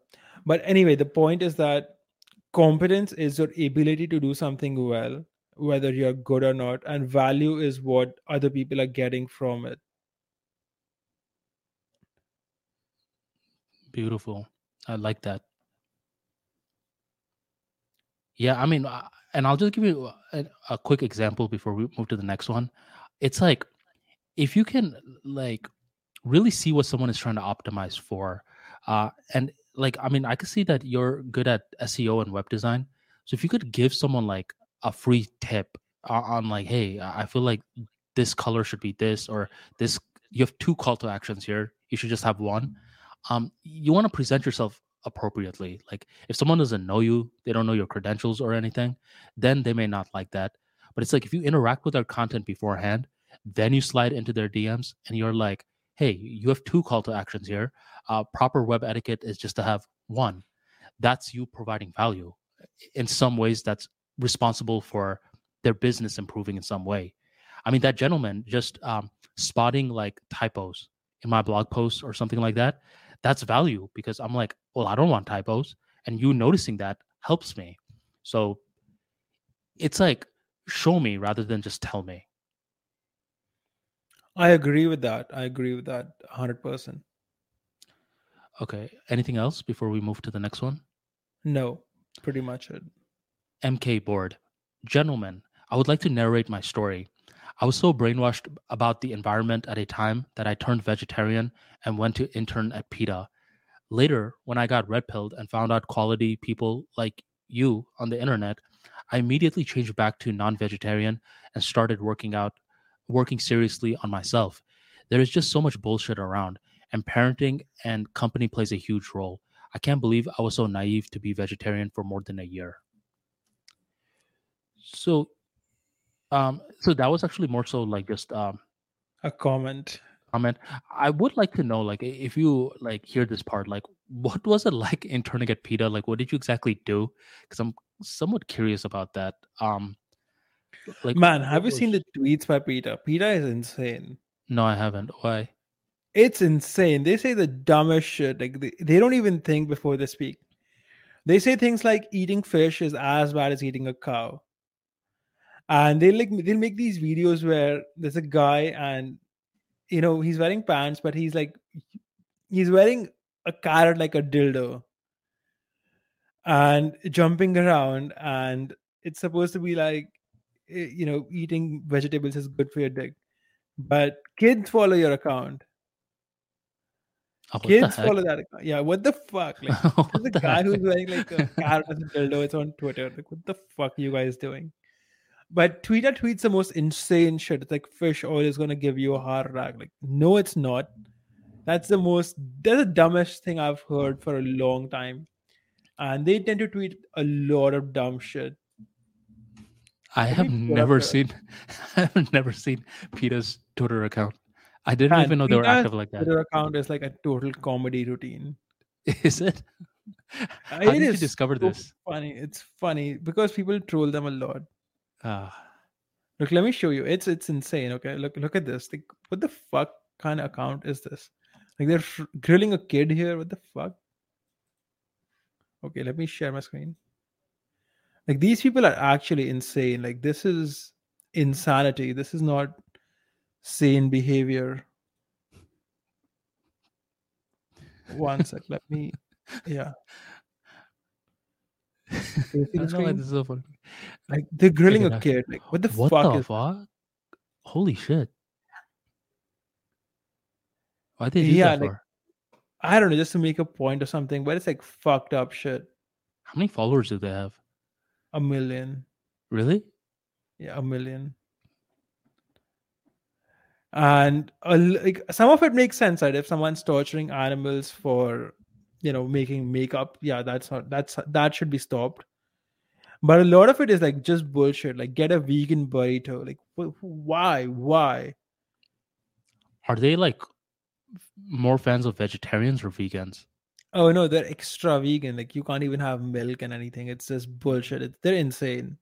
You could drink milk and all of that, right? Eat Man, this well, you eat this eggs, grilling but baby shit is actually triggering me. that's I don't know. weird. That's weird to me. I've actually never seen something like that before. Yeah, they had one where like there was a guy wearing a dildo, like a carrot dildo, and man, next level. They just So the biggest difference between a vegetarian and vegan is like vegans can't do anything uh animal related, right? Like no milk or anything like that. yeah, they're vegans. They have a mental disorder. Were you ever like tempted to be a vegan? No, No. You've been vegetarian your whole life? yeah. Lately, I've been eating some meat though. Chicken?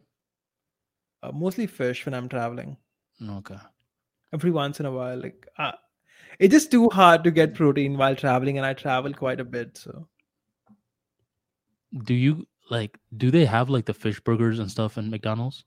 I don't have the burgers. I don't go to McDonald's. I thought you did that for trekking. Yeah, but I only order the one thing, aloo tikki. Aloo tikka? Aloo tikki, aloo tikki. Okay. You should try it. It's very tasty. It has so much salt in it. Yeah. I have a decent amount of followers in India. Every now and then like someone will message me and be like, "Hey, let me know whenever you're in India. I'll show you around." Where was this place? Hold on. Someone just emailed me recently. I'm not gonna ask you where you live, but let me just see something. Delhi. Is Delhi cool? Yeah, what about Delhi? Like, do you enjoy the area? Or have you? No Well, comment. No yeah, comment. no No comment, no comment. comment. Yeah. Okay, so the final one. I don't think you'll be able to answer this, but Divakar, I would like to hear Harsh's opinion on the film and philosophy of Fight Club and how you use it in your life. So when I was Oh, you've a heard of it? teenager, yeah, I this is one of my favorite movies, by the way. Okay, okay. I really love the movie, but now I don't agree with the philosophy, like the whole nihilism, nothing matters thing. I don't agree with that anymore. But as like a teenager, I found that to be like a very interesting way of thinking. Oh, this is the one with the carrot. Okay, one sec. I found it. Look. I'm gonna share the screen. This is gonna traumatize you a lot, by the way. I don't know if I want to see it. Oh, I want you Okay, to no, see yeah, I'll see it. it. Trying to traumatize me. So this was on Peter's account. I just found it on like some other account now. And it's like this guy has this carrot hanging as a dildo. And did you see What the flashes? Like, the and this was posted on Peter's account. Now it's on Billy God. I don't know what this is. bro? If there is anything that will never make me want to go vegan or whatever they're trying to promote, it's this. It's some fucked up shit. Like, what the fuck is this? Like, what the fuck?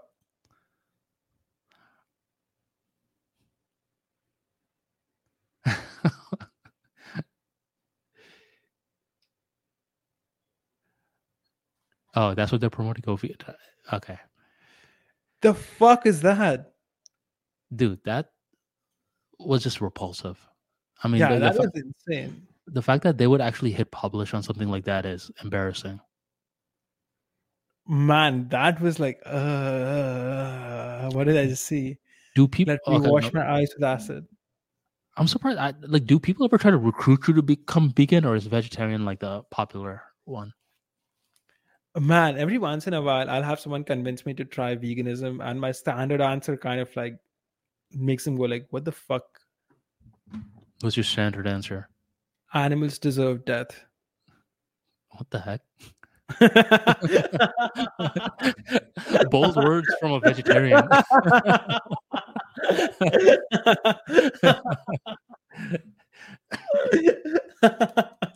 I'm actually surprised you've heard of Fight Club before. Yeah, I watched the movie back in like 10th grade or something, and I don't remember what grade I watched it in, like 10th or 11th. Right? 11th probably. And yeah, I was very impressed by the movie back then. I read Mhm. the book as well, and I don't remember the book at all, interestingly. So as you grew up, like the whole idea of nihilism, it's like the whole "what's the point" mentality didn't resonate with you. Yeah, I don't agree with the mentality. I think a lot of things do matter a lot in life. And the whole concept of you are the dirt, and that's bullshit. Like, I'm not dirt, you're dirt. Speak for yourself, peasant. So I don't buy it anymore. I think it's a very destructive way of thinking because you will never build anything if you think nothing matters. You will just sit and consume and decay. Yeah. Like some people use the philosophy to. I mean, I don't know much about nihilism. Like it's the. I mean, from what I've heard, it's like the people that say there's no purpose to life. It's just, or do they say you get to create your own purpose, or do they just like purpose? It's overrated. Both. Both. Okay, no, because I do know this one nihilist content creator. I believe he's a nihilist. The way he talks says it, but his philosophy is like you should feel brave right now because the legacy is something that's not even real, and like in 10 years people are going to forget about your name, or 100 years, something like that. And that's the only thing of nihilism that I've heard, and I think he's nihilist. I don't even know. Alex Hormozy, have you heard of him? Oh, yeah, I really like his book, The $100 Million Offers. But is he nihilist? I don't think so. He's nihilist. I think his contention is that his grandfather had 400 kids, Hmm. and now no one knows who he is, and he doesn't want to have kids. I think he's making a mistake by not having kids. I think it's very important to have and pass on your genes. But I don't think he's a nihilist, though. Oh, okay. So no, because the reason I thought this was because I actually watched a long form interview with him on the Graham Stevens show. I think one of the comments said like the philosophy that Alex is talking about is nihilism, and then like I'm googling it right now, and I see some searches that are like Alex Hormozy is not a nihilist, and then I see some saying that like why I am a nihilist, Alex Hormozy. I don't know. I think we should explain the term nihilist because a lot of people who are listening to this will be like, "What the fuck is this?" Okay. Well, that's what I'm thinking too. Like, what the fuck is it? Do you want to explain, or do you want me to like read the Google definition? So a nihilist is someone who rejects any kind of, acceptable way of thinking, in the sense that if you tell them this is good for you, this is bad, this is how we should do things, they'll be like, this has no meaning. I reject all of it and I'll do what I want. And because at the end, nothing matters, we all die and everything is in vain. So if you tell a nihilist that we should first dig a hole, then put the seed in, then put water in, and that's how we get a good crop, he'll be like, who gives a shit about a good crop? We're all gonna die. So they basically reject. I'm just reading here one sec. The definition from Wikipedia. It generally rejects accepted fundamental aspects of human existence, such as objective truth, knowledge, morality, values, or meaning. Hmm. Apparently, Nietzsche was a nihilist. Interesting. I need to read some Nietzsche.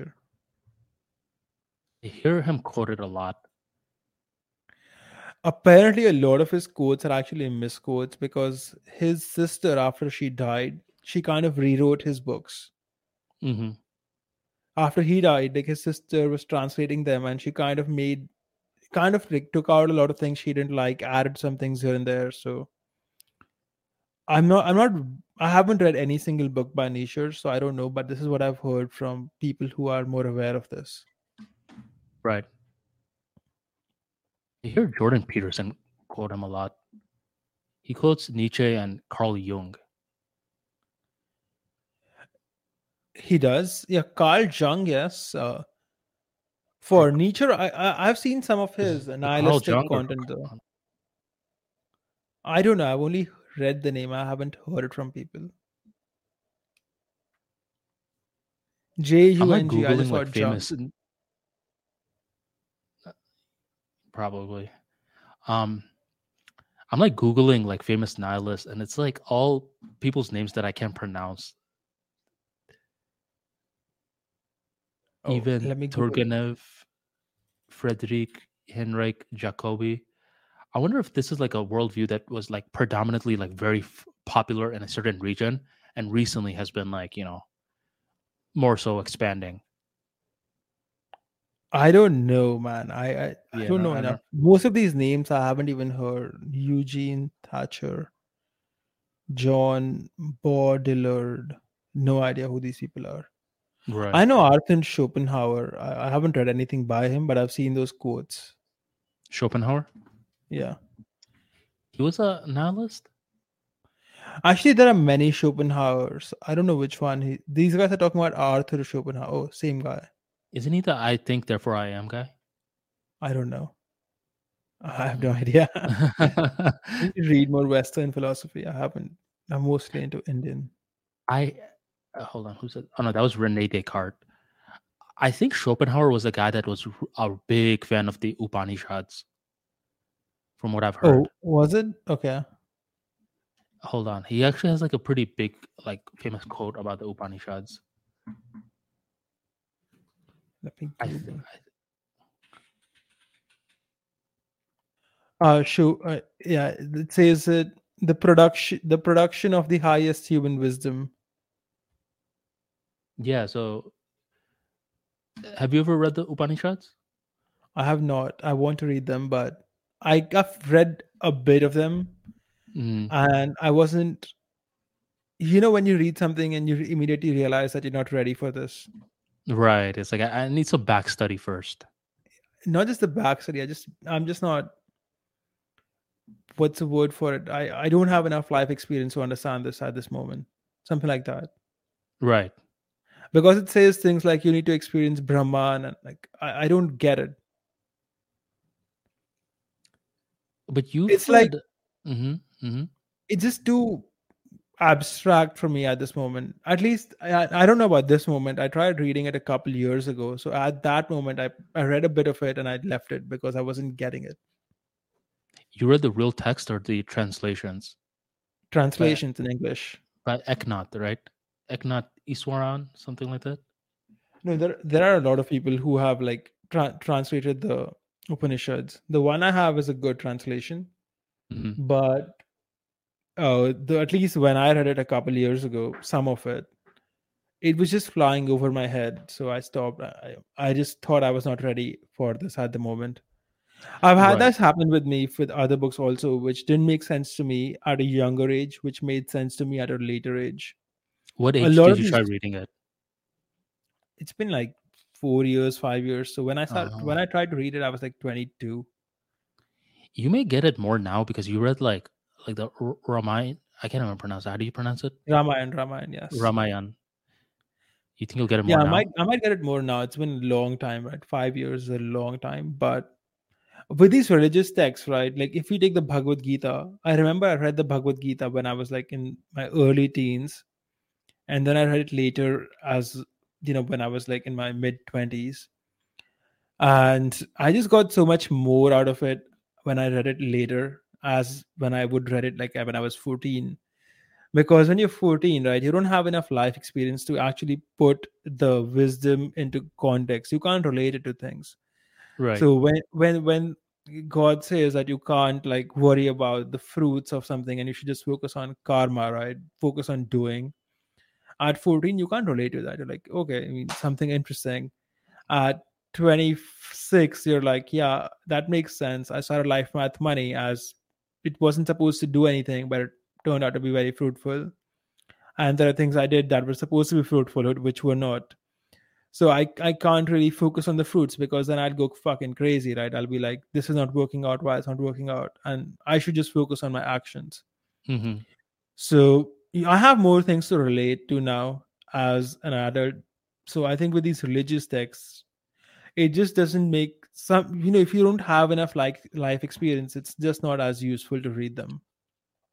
Absolutely, man. Like certain stuff, like it doesn't make sense to you at all at a certain stage, but later on, like you just organically discover it. Like no one is telling you or anything, but you just like organically are like, whoa, I'm back here again. And now it's making all the sense in the world. It's like the book Yeah, didn't change, but you changed.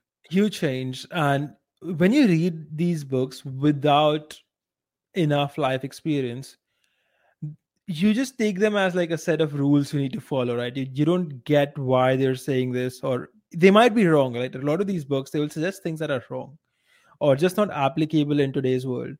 Mm-hmm. So, for example, like there are these texts which will say that you should marry a wife a third your age. Like, how am I gonna do that? Like, if I'm like 27, should I marry like a girl who's 9 years old? Like, that's not possible, right? So, a lot of these religious books they will say bullshit every once in a while. But like, if you're reading them and you're too young, you will start taking them too literally and think of them. This is the right way. These are the rules of life. So you need to have enough life experience to first of all understand why they're saying what they're saying, and second of all to know what to disregard. Mm-hmm. Mm-hmm. And sometimes when you're like ruling these stuff off, you want to make sure you're getting like multiple sides because sometimes like people will like just they had a bad experience with it, then they'll start like becoming like the beacon, the ambassador of why you shouldn't do it. And then like they say it with so much conviction that it turns people away from it very quickly. um like one of the examples here is that, like I told you that Scientology story before, right? Mm-hmm. I think that was in our last episode, like the episode we've never released. Ah, yeah, that one where there's a hot chick who's the ambassador for Scientology. Yeah, but like if you're like a Scientologist, like the mecca of Scientology is like 25 minutes away from where I live in Clearwater. It's like the mecca. Like no, like people from all over the world come. And when I was like working with my public speaking coach one time, like he was telling me and like this other guy to like really check out Scientology. And we're just like, what the hell are you talking about? Don't you hear about like the aliens and all of that stuff? Like we saw the South Park episode and that's all we knew. And like this guy, like he's a very esteemed public speaker. He's like, no, trust me, you guys should go. I didn't want to go. My like buddy convinced me. We go, and they have a lot of great classes on communication skills. Like they teach you like it's weird. Like it's like I saw like I go in the thing like for a free session. I see a guy with a cross, like a Christian cross. I'm like, wait a minute, man, you're Christian? But you're in Scientology like area. And he's like, Scientology isn't a religion; it's a lifestyle. But I'm a Christian. I'm like, what the? Like, what are you talking about? So there's like these people that are like teaching us like public speaking because this buddy that I went with, Harsh, was Mm-hmm. trying to learn motivational speaking, and I was like, really starting Armani talks. I wanted to see like, I wanted to be exposed to a bunch of different things, and they're teaching us like how to start a speech, how to use your voice in a bunch of different ways. It's called the emotional tone scale. They're teaching you all of this. And a lot of like CEOs don't like do any of the religious stuff with Scientology, but they just come for the communications classes, right? They teach you how to Mhm. work in teams and stuff. So I'm like, what the hell? Like, I had like so much of this. Like, I'm thinking like they think they're aliens or something like that, right? Like, have you ever seen that South Park episode? I have. It's very Yeah. funny. So that's all I'm thinking, and I'm just like, huh, I'm actually learning something. I'm like, this is where we draw the line. I'm not gonna keep coming back, but that's when they started to get a little weird. But I learned something, you know? Man, I don't know enough about Scientology, but the things that I have heard make them sound like crazy people. Yeah, I mean they're Like there's definitely some guy like called Xenu and everything. yeah, and I like they were trying to like recruit us, and we're just like, bro, we came here because our public speaking coach told us to like get the public speaking lessons from you. But some We people came will here for like the food, bro. yeah, but some people actually have a because they really try to convince you to join. But man, actually there's a book that because if you don't want to join, like they're gonna then try to upsell you on the book, and they're very aggressive. So you're just like, all right, I'll get the book, and it's called Dianetics. It's here somewhere where I can't find it. Um, the book is actually good in terms of just understanding the mind, like the reactive mind and all of that stuff. So they have certain stuff that is useful, but it's backed up by a lot of stuff where I'm like, I'm not really trying to like find out more. Like I got what I needed, and now I'm out of here. Man, a lot of almost all of these religious places are like this. Not just them. Right.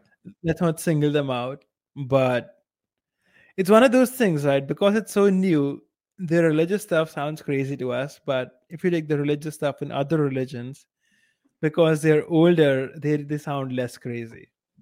Right. Like some guy coming back from the dead, lifting a mountain, all of these things, right? Like if I came up with that today, you'd be like, Harsh, you're crazy. But because they were written a long time ago, we don't judge them that way. But for Scientology, since it's so new, we're like aliens. What the hell, man? But maybe 2,000 years from now, people might think differently. Right. Scientology actually stands for something. Like the words. Hold on. I think it's like apparently Oh, it's like an acronym. Okay. like bro they like had us watch these like random classes. Hold on. I think it's like a blend of science and technology. Then you combine it into Scientology. Ah, interesting. I I had heard the it's the same. only religion where they like make you pay money to like get curses removed or something. Yeah. I heard something about that, but I recall like there's like a really famous entrepreneur here. Um, I think he makes like he's pretty well off, and he just comes every now and then for like some public speaking classes. Some people will come because like they sabotage a lot of their relationships, right? So they're just like, how come like I always push away the people that I love? So they have like these counseling stuff. Um, it was a unique experience, like, but they really teach you like how to use the voice effectively, how to manage a team. Like they have like the communication skills classes are useful. Everything else I know nothing about. Man, imagine a lot of people showing up for Scientology being like, I just came for the communication class because Unapologetic Truths podcast asked me to. Well, they'll love that. They'll actually love that because now you have your foot in the door, and that's how a lot of people start off. Um, hold on, let me actually see something real quick. So you could actually watch a lot of their classes for free. Just if you, in case you're like, man, this is like spooky. I don't want to actually go in the thing. I just went in because it's like right by us, and our public speaking mentor was like, just please check it out. It's part of your program. And I was like, all right, whatever. But if you just type in Scientology communication skills, you'll see like communication course pop up. And you could just watch the course, just understand how to use the voice, facial gestures, and stuff. And it has some useful tips. If you're shy, like it teaches you how to like properly like start a conversation, initiate contact, that sort of stuff. Huh, interesting. Well, But good all the other luck to stuff, all the people who follow Scientology. yeah, like I don't know like much about like the religious aspect, but it was to type back into your initial point of where it's like at one stage you're thinking like, man, this is the weirdest shit ever. and then at another stage you're like learning something, not everything, but at least learning something from it, you know? Yeah, so they need to do that, right? Otherwise, if they start with the whole alien stuff from day one, then no one will follow them. So they have to first say the reasonable things so you start trusting them. Then they come up with the things that you might not believe initially. So Right. that's a um path. It's a funnel, you could say. It's like a funnel. yeah. I also know like a lot of religious people that like hate anything science related. They're like, no, you don't have to do science. So it's like both sides. There's a lot of these like miscommunications that go on. I don't know much about Hinduism to even like speak about it, but it seems like you're, you know, You're in good company, Arman. Neither do most Hindus. yeah. You're so Arman, you I read the, have to get sleep. okay, yeah, yeah. It's almost 2 a.m. here. I was trying to weasel you in for an extra couple of minutes. I was like, we gotta hit the 3 hour mark today because there was all this Oh, we like hit the 3 hour mark. We're pre-planning. at Yeah. So 3:20. all right, bro. Um, let's let's meet up in a couple of weeks. Sounds good. And everybody else, hit the like button, hit the subscribe button. What else do we have? Yeah, comment below. Leave us a review on your favorite podcasting platform, and we will see you in 2 weeks. All right, peace.